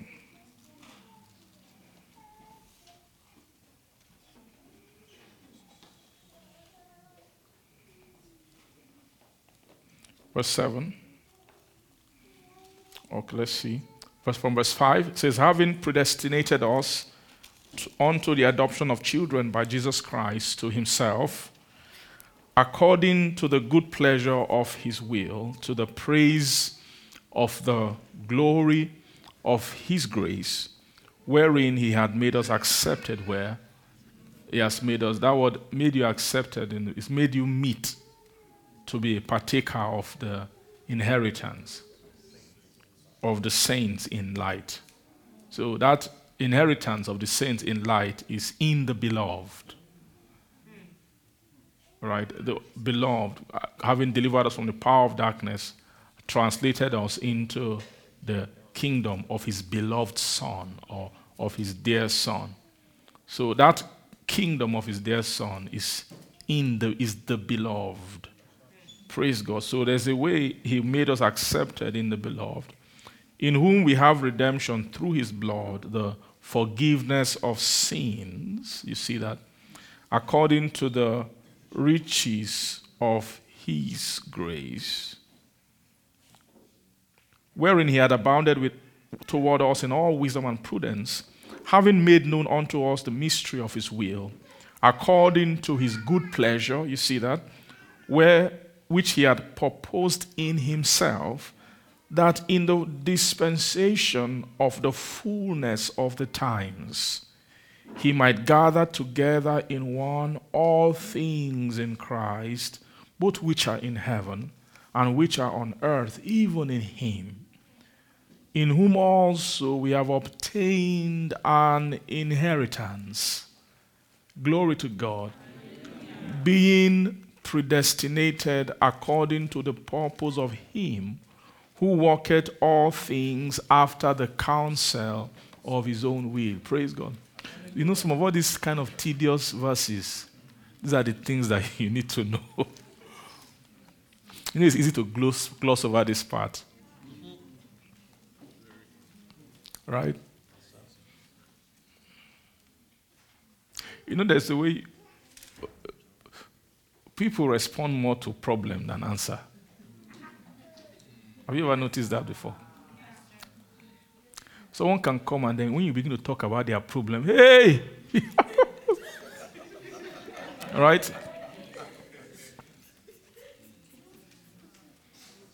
Why? Because that problem is too near, it's too relatable. You understand? And preaching has two sides to it. As a preacher, you talk about the problem, but you don't just talk about problem and go away. You understand? I was talking with a brother recently, and amen. We're just talking about, some expression of Christianity. Some what we call the prophetic now in the church. Someone that will just come and tell you things. This one happened. You have this issue. Something that maybe something you are suffering with that nobody knows. Only you in your secret. You just talk about it, describe it exactly, all manner of description and everything. And we're just talking and all of that. And we're talking, and I told the person that some of those gifts of the Spirit, some of the gifts of the Spirit that maybe we've operated in at some point. And when I told him that there's a time when I used to do some of those things, and the person got shocked and said, "What?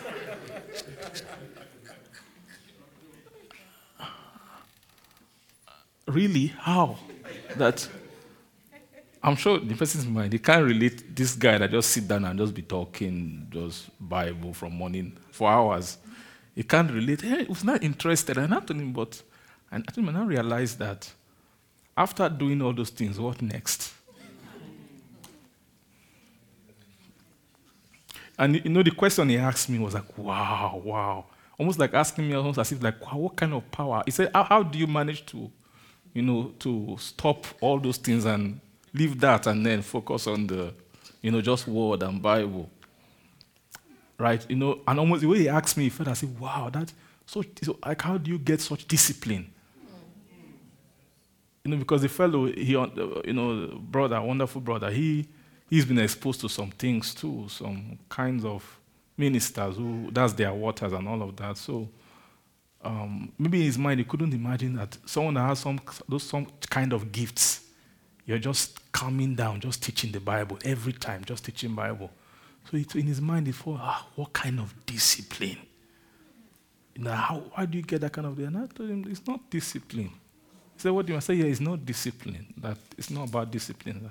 I told him that it's just a realization that after all those things, what next?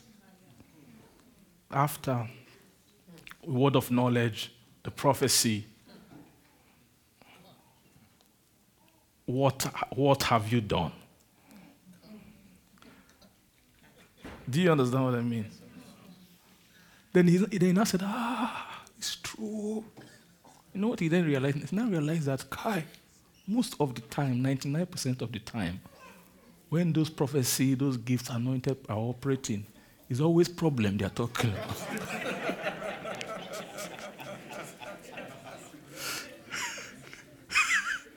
And that's what gets attention. I gave an example of when he had a problem, and then the prophet now described the problem. They didn't tell him. The prophet picked it prophetically and then just described the problem. And then that was all. That was the end of the ministration. And I said that something made him angry. After that, he said that it's like the guy didn't even pray well, or he didn't even pray, as if just that thing of being able to, and I experienced that thing a lot of time. But you now wonder, why are these people always coming here doing the same thing every time? The prophetic. I see this, I see and it doesn't end. There cannot be a time where we say, okay, all the problems have now been solved by Jesus. Let's go on to do other things.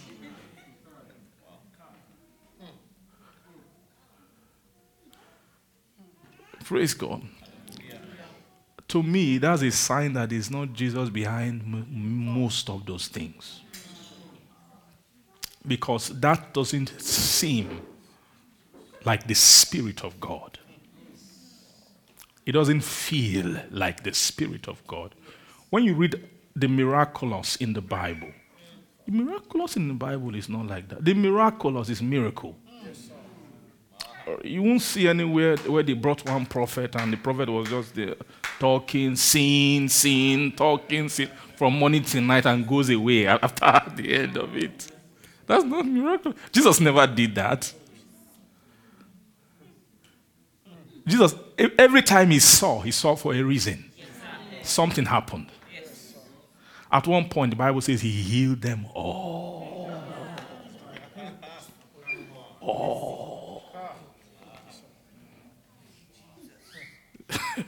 You now realize that a lot of what we call miraculous prophetic is just fanfare. It's just spirits. And some people will stay there and will be held down in such things instead of sowing into the word. A person will see that as interesting, but sitting down for hours learning the Bible will see it as nothing.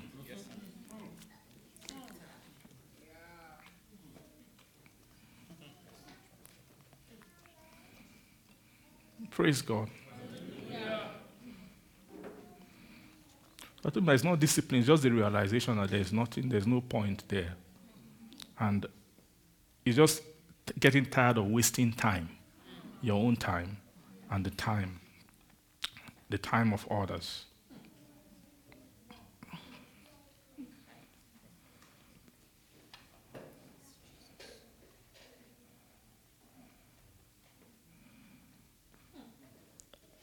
Praise God. So like I was saying, I was just telling you about something the reason why we have such things in the body of Christ and it's still going on till today, right? It's because, in fact, when they were running after Jesus, it wasn't even for prophecy. At least it was for bread. Real actual answer, to hunger. But the church is so fallen that any charlatan who can come and tell you, right? And the person was telling me the kind of prophecy that some prophesied, they can tell you the color of your underwear. Now imagine the church getting to that state.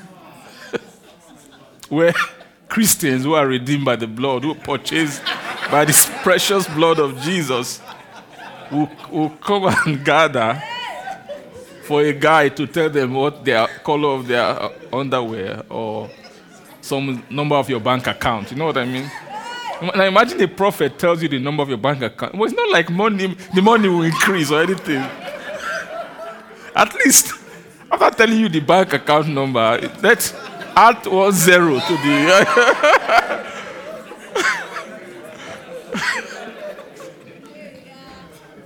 The devil hates the church.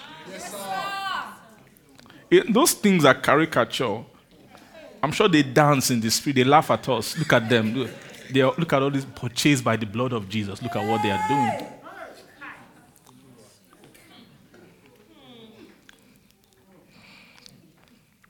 Amen. So like what I was saying, why I was saying this is because we are used to talking about problem. When you see someone that can talk about your problem, you get fixated. Whoa, but that's not alone, it's not enough. People have more interest in hearing about their problems than they have about solution. Sometimes after talking about the problem, when you begin to talk about the solution, sadness can set in.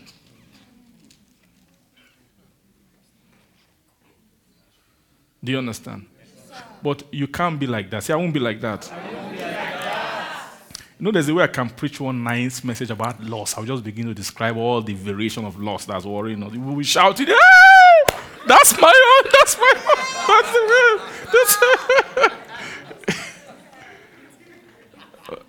own! And we would do that. You know, I do that sometimes, but sometimes we have to now... But it's on that side of it. I don't want to be talking about that all the time. Let's talk about redemption through his blood, the forgiveness of sin. These details. The person who caused those problems has guaranteed himself that your mind will never go through the what it takes to understand redemption. Do you understand what I'm trying to say? There's a feeling. The whole world is, there's a way the world is. These are hyper, what do you even call it? Hyper engagement, hyper stimulation, too much entertainment, everything. That what the world has become, right? A lot of those things are investment against the knowledge of God. Because they know that God does not really use all those things. God just uses raw Bible, just dry Bible.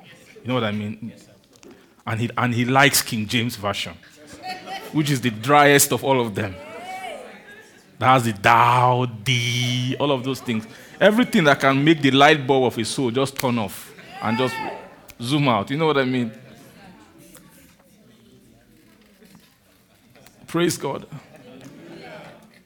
There's a way you can like some things more than this dry thing. And we are doing everything to even let people even be trying to be encouraged. That's where things like, the choosing, right? That kind of story where they take the Bible, let's just make it sweet, let's just I have nothing against that. It's better than watching, what do you watch? I love choosing. It's better than Game of Thrones or what else? Isn't it not more interesting? Right? I love all those stories they put around Jesus and his disciples, creating fiction. I love it. It's good. It's good. So, praise God. Amen. Than watching Iron Man and what? Last Airbender or something. Glory to God. Thor. You know what makes me angry with some of those things is that at the end of the day, you now ask yourself, maybe 3/4 into the movie, you now ask yourself, what are they fighting for? At the end of the day. Praise God. It can never take one tiny step above vanity. But the chosen, that kind of fiction is good. So I have nothing against. I'm just telling you that the reason why that's needed a lot in our time is because if you open King James, so that might be the last hope for a generation, they feel, to even know about Jesus. Let's at least dramatize him and all of that. Amen. But you can't know about redemption through his blood by watching The Chosen. You I mean, there's value in it, but you get what I'm trying to say. After watching, your problem will still be with you. But let's play the solution game, not the problem game. You must, for you to arrive at the answer against sin and all that, they have to drive your mind through these verses. Ephesians chapter 1. What are they talking about here?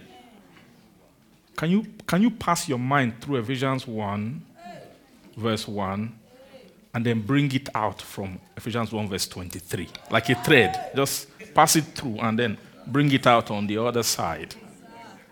Let your mind go through every letter, every spirit, everything being written, every intent, every communication of thought, spiritual thought in the chapter. Can you allow your mind to pass through it? You know, sometimes I can be teaching, I know that this part I'm talking about now, minds are glancing over. I can feel it sometimes. And sometimes it's when he hits some of those tedious things that seem a bit more far away. But one thing we don't know is that solution is far. That's why the problem has been with you. Do you understand?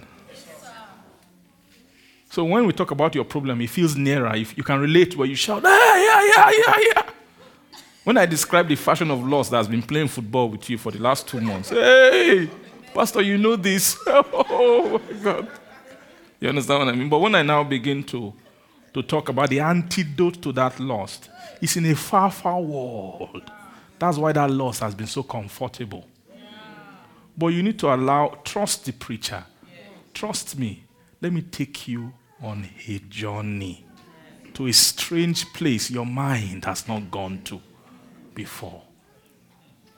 To go and fetch, glory to God. Hallelujah. To fetch what the answer.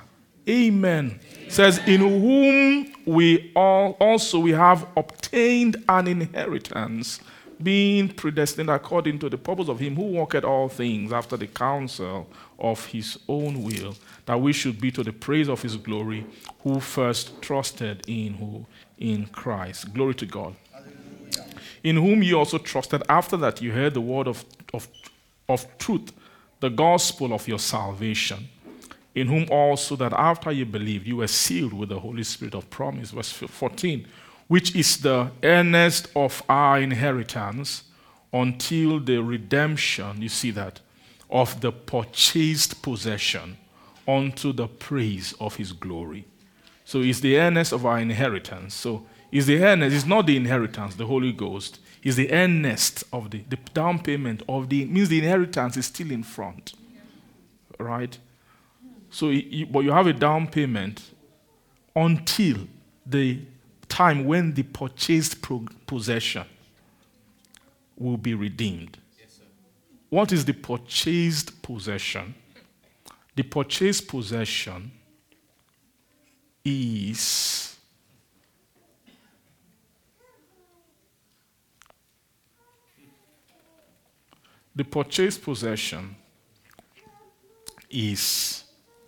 you.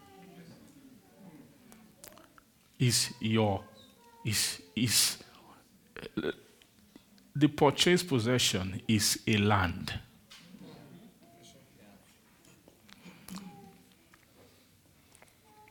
Which is the land of your heart.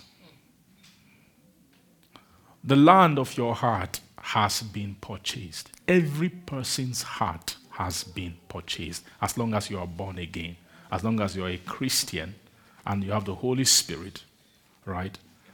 Amen. the land of your heart has been what? Purchased. But that which has been purchased needs to be redeemed. I've explained redeemed. What is redemption? Taking what? For use. Bringing it to a state for its right actual use.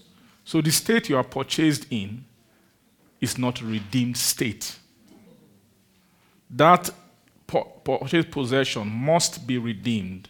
Amen. There is what we call inheritance. Inheritance is also a land.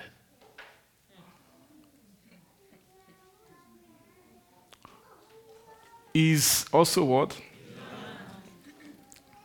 Inheritance is also a land of inheritance.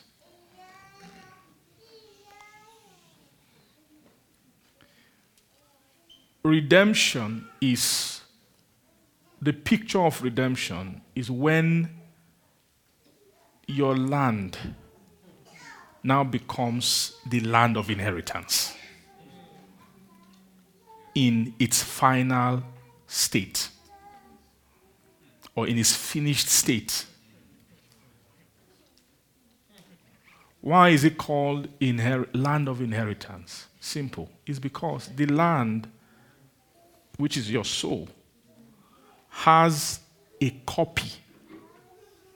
Not just a copy, an exactness of its redeemed state in a person, in Jesus. So when you're looking at Jesus, you see, when you look into him, you see the land of your inheritance. Yes, sir. Right? Yes, sir. But when you check in yourself, you see a land.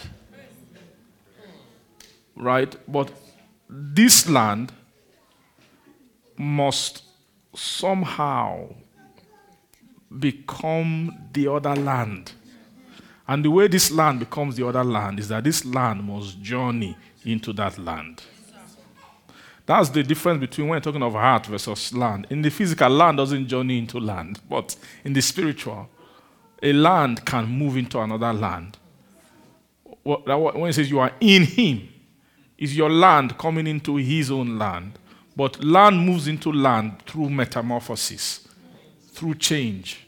As you are moving closer to him or into him, the characteristics of your own land begins to change and change until when you arrive at him where he is, my own. When you check your own land, wow, this is exactly the same land. How do you know it's the same land? There are key ways you test a land. It's via those key properties of the land. Those are the things that you use to, that's what differentiates land from land. It's the key properties or key qualities of the land that differentiates one land from another. Those are the key properties you use to identify the land of inheritance in Jesus. And that's how you measure your own land versus that land. Amen. Amen. Does anybody understand what I'm saying? Yes,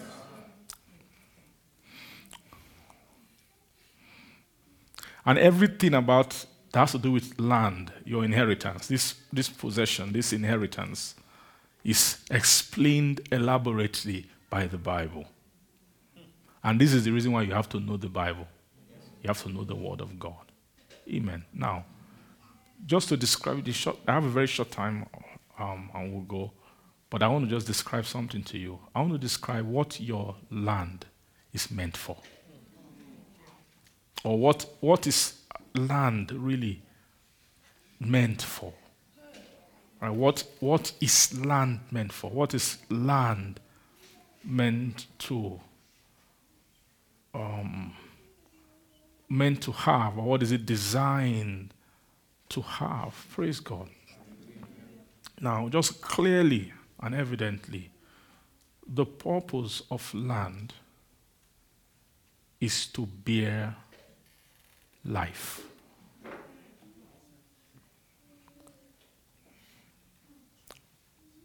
Praise God. The purpose of land is what? The purpose of land is to bear life. Land is for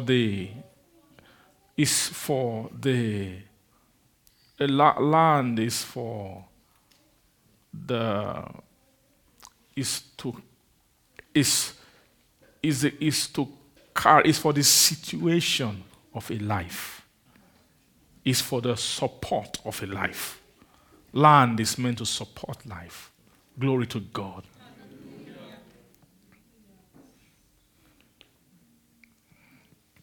Now, everything, the Bible speaks about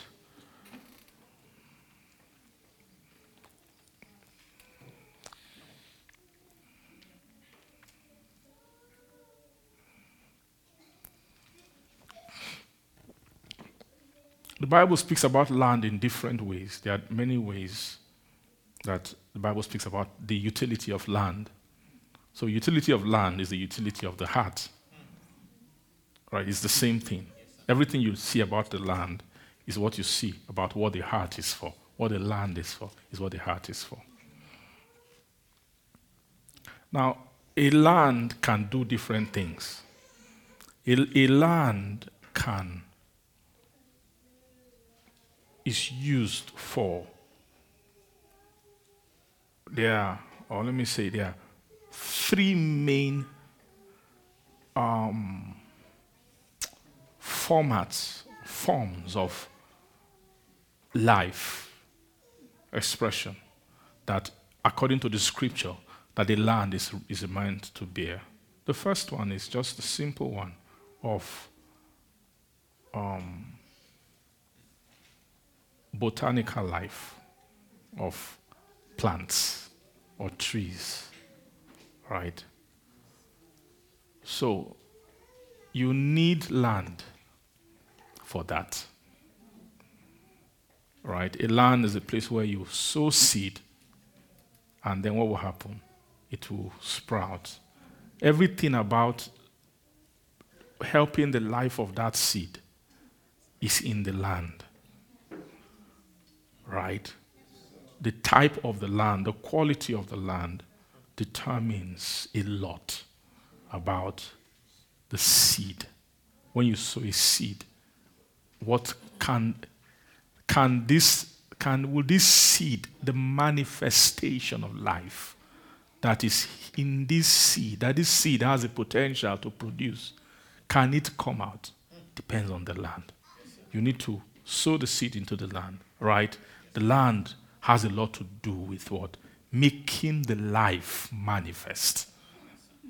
Right, so actually, to properly define, the purpose of land is is to support the manifestation of life. Is to carry the manifestation of life. Right? Do you agree? Yes. The seed, like I said, we saw it before, that there is what you call the seed, and then what? Like the manifestation. Seed and manifestation. Every seed needs something to manifest. It needs land. Right? Land is for manifestation of seed, of a life, of the seed life. It's for the purpose of land. Land helps to culture the life of a seed. Right? That's one. Number two,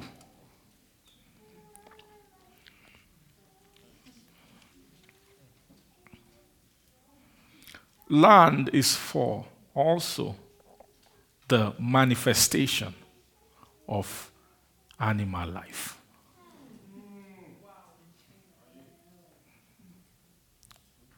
Right? If you want to raise a flock, you need a land. Right? If you want what we call husbandry is for both botanical and what? Animal life. So it's for The way land can support seed life, plant life, land is also essential to support what? Animal life, which is also a type of life too. In that land, you see that? Right, so see what I'm saying. I'm talking of quality. You want to have a certain kind of flock. When you say flock, it's talking of an organization of an animal, right? Husbandry that has a certain kind of characteristic, flourishing, right? If you want to do it in such a way that the natural way, not, plant, you can cheat with anything. Plants, you can bring, you can grow a plant inside this glass. Just put the thing here, put some things you need here, and to be growing. But that's not what I'm talking about. Those are just technologies. I'm talking about how it's meant to be, naturally. Everything you need for the seeds is in the land. Same thing naturally in the animals. Everything you need is in the land. The food is in the land. You need a certain terrain for that to be healthy. If what you want to raise is a mountain goat, you need a mountain terrain.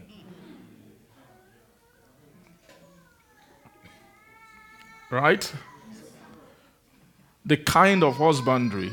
So it means that the quality of the land will determine the quality of the life. When a shepherd who's a husbandman too, is taking care of his sheep, he can't do much better than the kind of land. If the land is not good, he has to go and be using artificial means to import food. But that importing of bringing hay, that's not natural. He leadeth me in the paths of righteousness, causing to lie down in green pasture. Those are all, everything, the pastures in the land, right? Leadeth me beside the still waters. They are in the land. The waters for the drink for the animal, the pasture for the food is all in the land.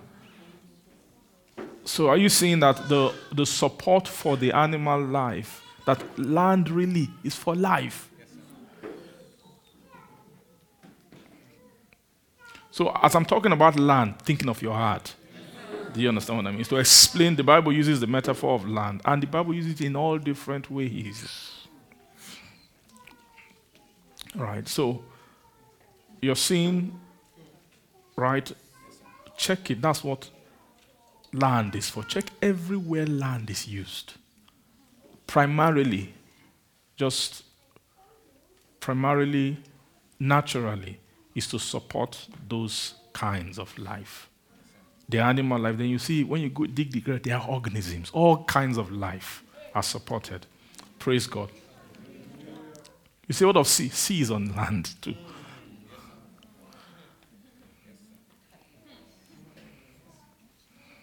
Do you agree? Yes, sir. You say, no, what about birds? Yeah, birds, the air is just their mode of transportation. No bird sleeps in the air.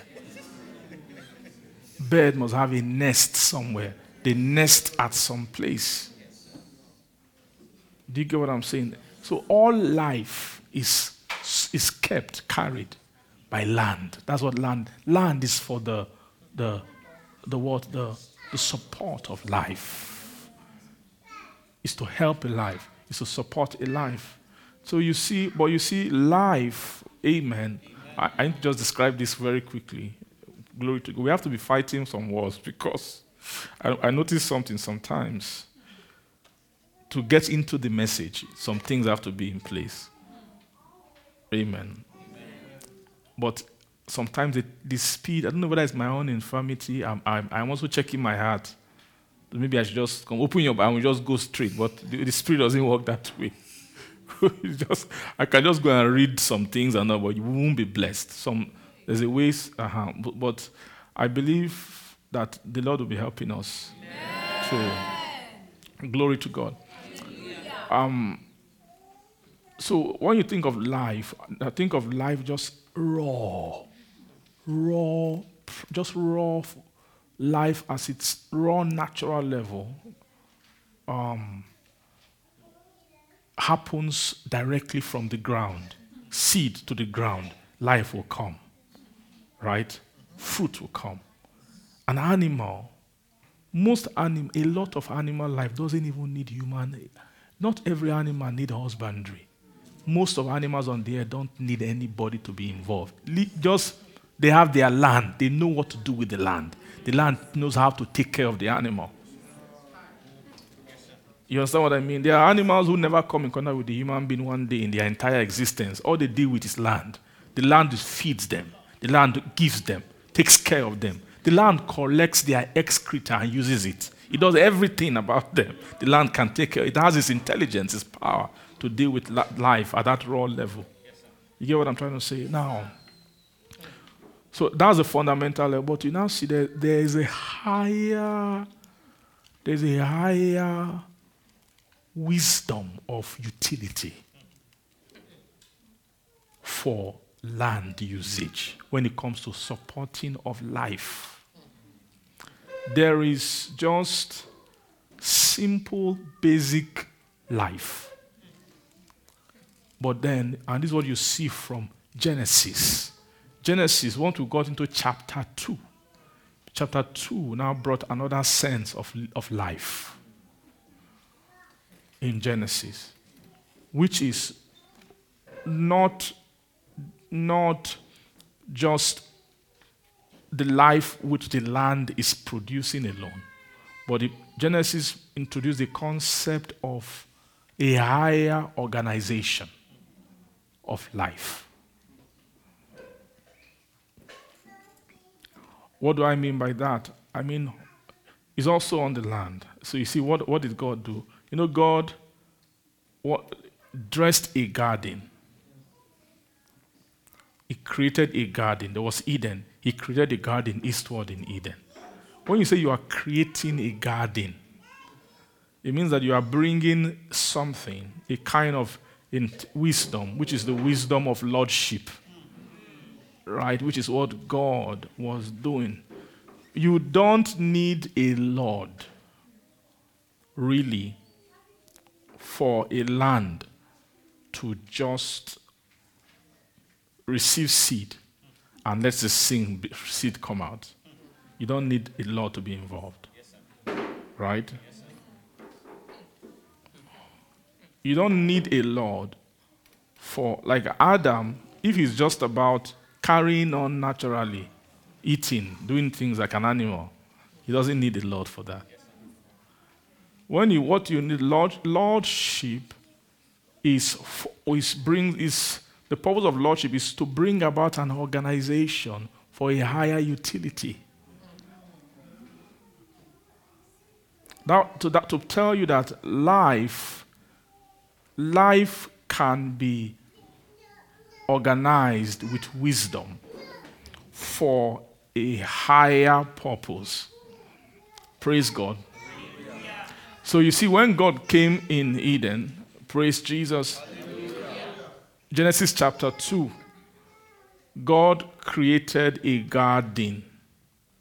So when God made man, the Lord planted a garden eastward in Eden, and there he put the man whom he had formed. He put the man, not just on the bare ground, on the bare earth, he put the man in the garden. A garden is different from just, how do I know that there's a wisdom about the garden? You can tell that every tree is not randomly. Trees had position. The key important trees were in the midst of the garden. That's garden sense. A garden is not like the wild. There's a wild and there's a garden. A garden, things don't just grow anyhow. There's an intentionality. There's an organization to how things should look. Where should this tree be? Where should this tree stay? Where should this tree be planted? Then where should man be? Are you seeing that? What you see in Eden was not just life, it was an organization of life.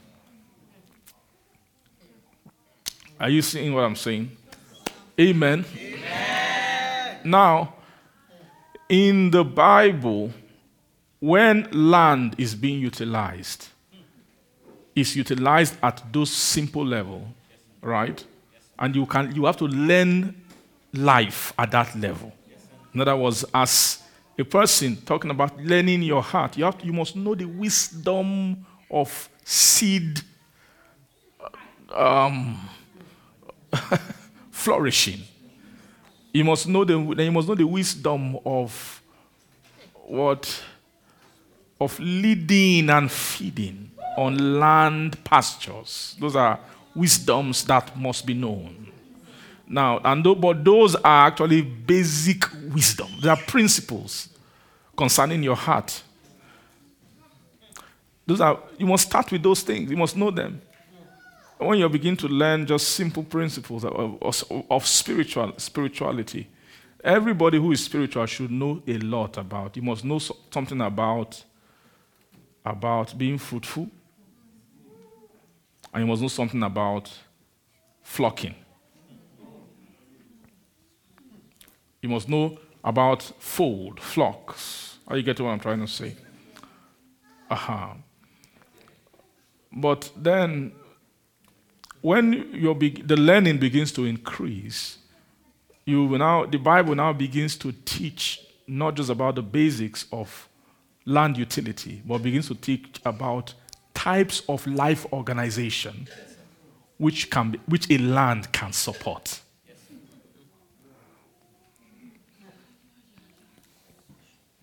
It's still life, but life are in complexities. Do you agree with me? You can learn the life of a tree, but then you can learn the life of a habitat, of a forest. Do you understand what I mean? You can learn, there's the I don't know, is it biology or what's the word, of a plant. You learn that. But then someone who goes to the Amazon and learns the Amazon is different from someone who goes to West Africa and learns West African jungle. But now you are learning beyond just pure biology or whatever. You are learning organization of plants. Different species, you get what I'm trying to say? The local economy or organization on that particular type of land is different.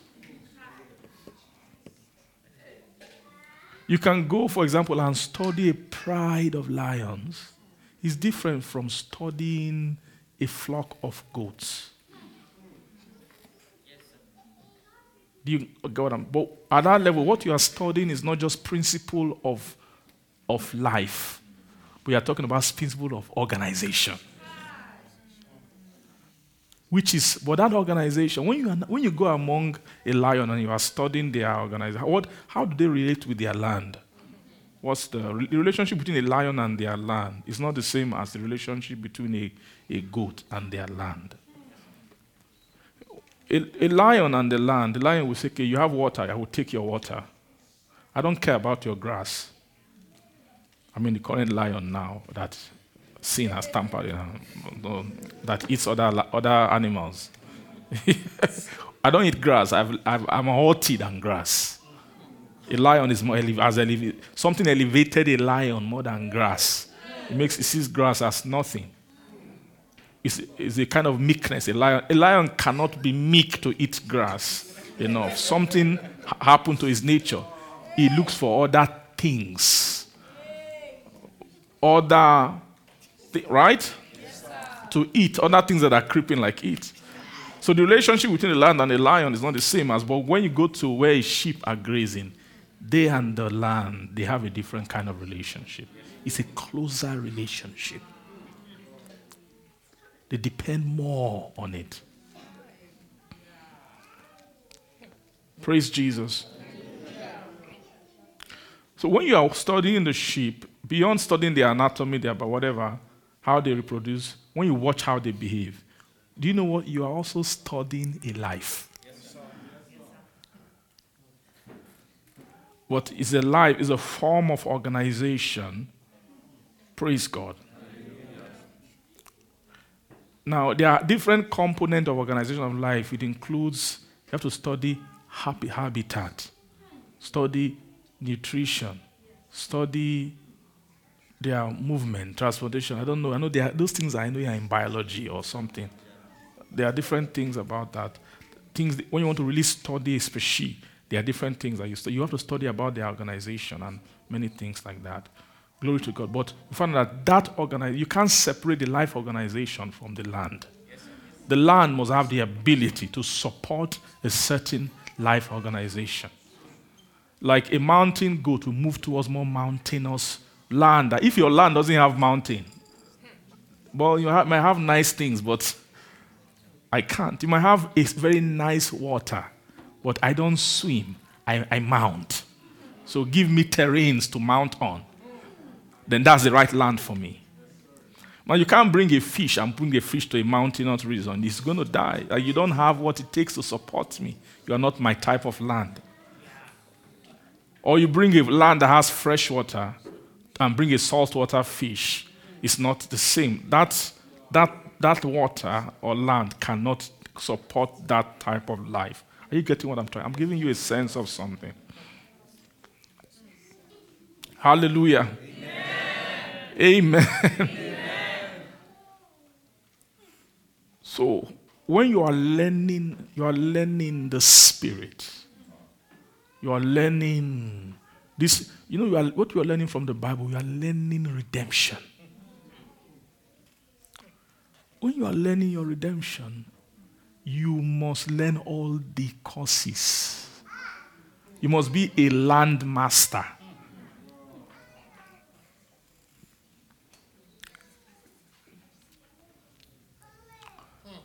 Do you agree with me? So you now see that when you are to learn God well, you must learn the organization of life that God wants to bring in the land of a man, of the heart of a person.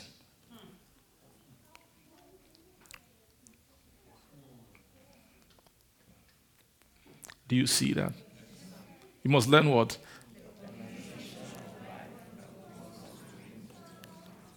Aha. So I spoke about animals and all that. Now let's think about man.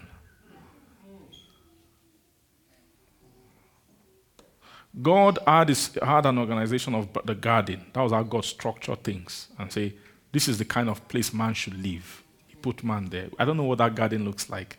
We don't know too much about it. Praise God. We just know a few things. Maybe the kind of plants that was there. We know there were rivers from Eden, right? We know when we know there were trees, we know then certain specific kind of trees were present. And we know there were animals there. Praise God. But that Edenic state, there's Eden. Say Eden. Eden. There is Eden, which was where the beginning phase of man organization on the earth. Do you see that?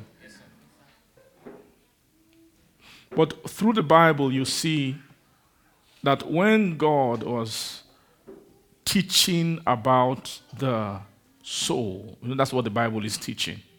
You find different phases of God representing life organization, right? For different kind of life economy at different seasons. But every one of them is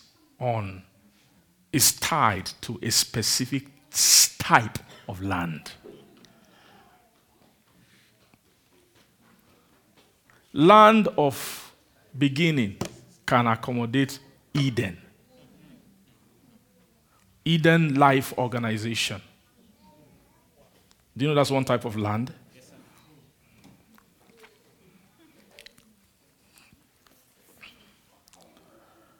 Then,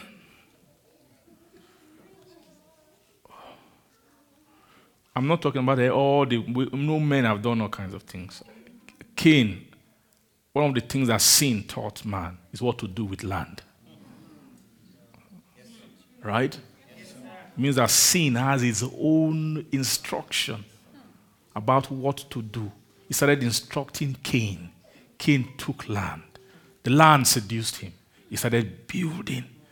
He started building life organization that came out of a seed, a wrong seed. The seed of Satan was finding expression in him. So of course, you don't go and try and study it. He didn't give us too more details of what the city of Cain looked like. But we don't know. We know that somewhere it will look like our own somehow. The way the life is organized. Are you getting what I'm trying to say? Amen. But the Bible, you have to follow. When you want to learn, you have to learn the models that God instituted. So, for example, you can't learn Egypt. Do you agree? You shouldn't learn Egypt. You shouldn't learn Babylon.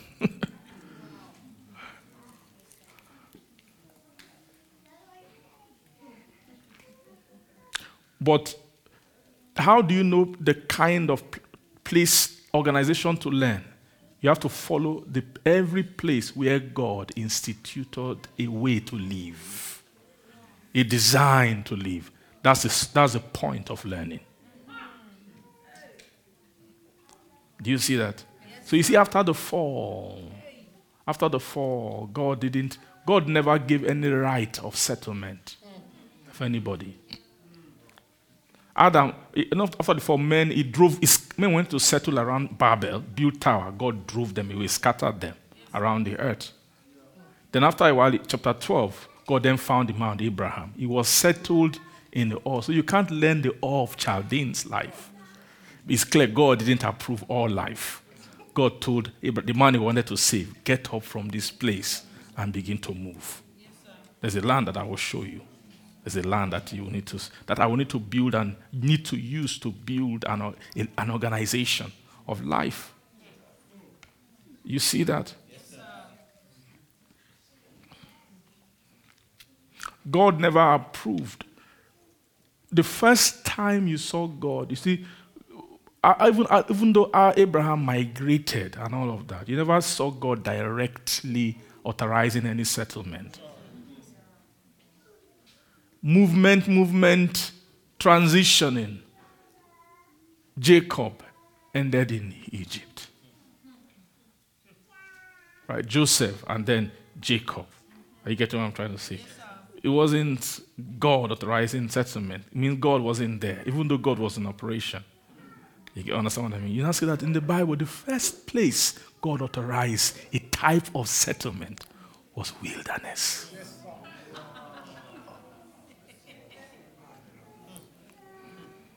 Say wilderness. Wilderness. So that would tell you that if you want to start with God,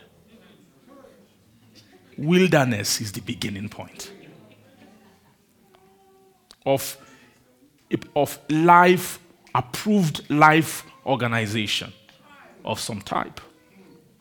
God didn't speak about organizing Israel, numbering them, nothing, until he could bring them out into wilderness land.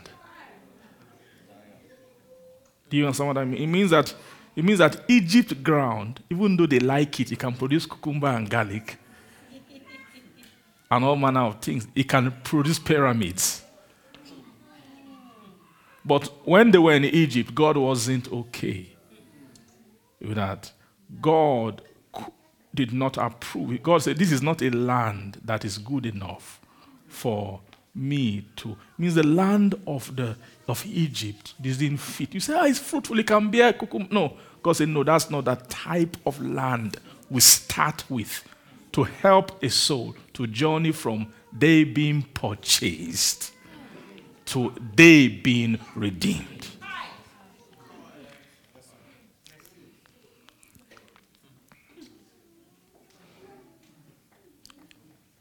Glory to God. Hallelujah. There is something called wilderness heart.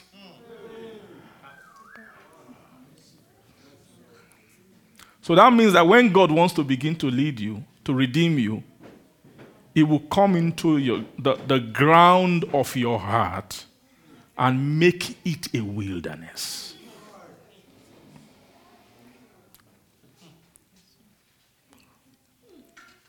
If you say, God, wilderness, no, wilderness is not nice. Nobody wants your land to be wilderness.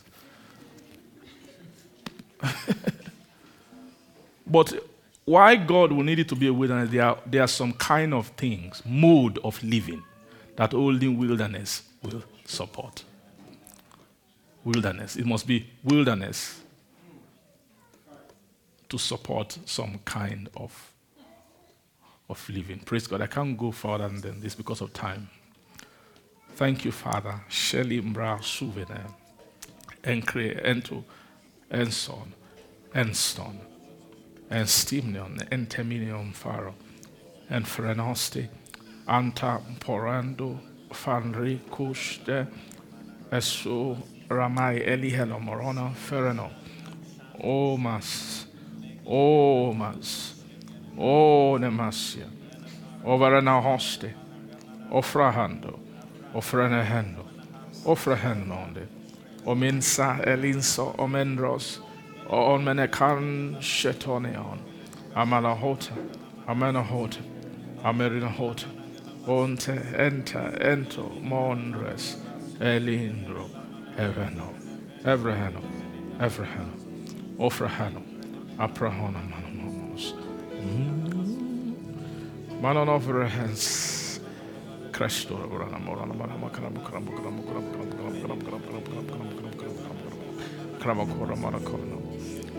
Thank you, Jesus. Thank you, Jesus. Thank you. Thank you, Father. Thank you. Thank you. Sherens Mas Tahalisio. Eston Tahelitios. Lambranto. Shembrahato. Enfahata. Enkahata. Enkrohata. Satohata. Mandolio hata. Seponianti hata. Omikasa. Somihendo. Sevenanos. Demetuste. Enfon. Tofron. Toste. Mikahon. Mikahon. Ephahon, Ekrehon, Shendehon, Emprahon, Sai hata Elahata, Enahatia, Onemehatia, Seheratahatia, Emenondi Hoste, Leminoveno Feresa, Epa. Just pray prayer of surrender to the Lord. Just ask the Lord that there's something about Jesus.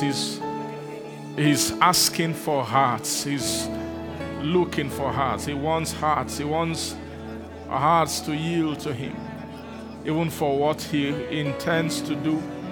For He has plans. He has visions. He has purposes. He has businesses. He has things, transactions. Just begin to pray. Ask for grace of surrender. Grace for surrender. In this time, in this season, there's so much. Mere hoste, alamara tamarato seprando vikana, evanaha, vanosa, venata, evanahosa, efanahata, amante, endre ecomeno, etanosa. Oh, thank you. Ask for grace for yielding to Jesus, to give Him every inch of that which He purchased, His possession. Say, Jesus, I want, teach me, help me to yield your possession to you, to give you your possession, that which is you purchased by your blood, so you can redeem it even through your blood. Help me, help my heart. In this season, there are ways of yieldedness for each one of us uniquely. Nana shen to me, ask the Lord for help. Help, Mante, Eka, Ure, Malon, Vianza, Vasutana, Elitahano. Wisdom of yielding. There's a wisdom of how to yield to the Lord, how to yield to Jesus, how to give it to Him. Help my heart with mercy. Help us. Help us, Jesus. Help us, Jesus. Help us, Jesus. Help us, Jesus. Neveranaya kamayada mashendo mahata hata hatiota arahate hata hata. And for all Miss Renion Nimisoni enemy anduva tushde evanatos. Submission to the spirit of redemption. Submission to the spirit of redemption. Sedenem the spirit of inheritance. Nesiata. Help her heart. Open her heart. And help her heart. Open her heart to heart. Thank you. Thank you, Jesus. Thank you. Oh, thank you, Jesus.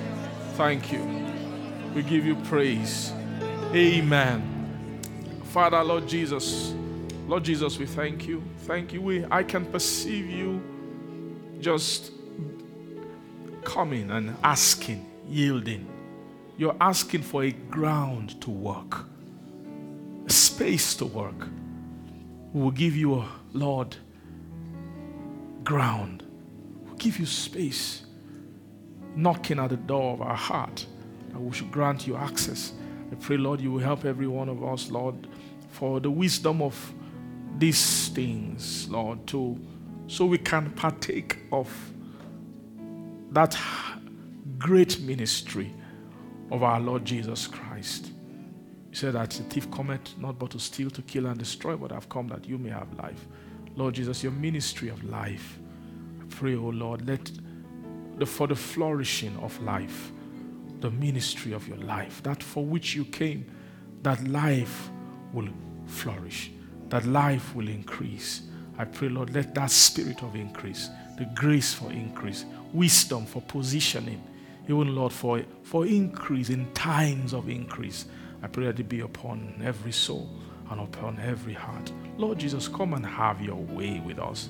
Come and have entrance. Find entrances at every time, at every point, at every turn. Lord Jesus, we thank you. Help our hearts. Help us to submit fully to you in our minds, in our soul, in the depths of our heart. Thank you, our God. We give you all the praise and we bless your holy name. In Jesus' name we pray. Amen. Glory to God.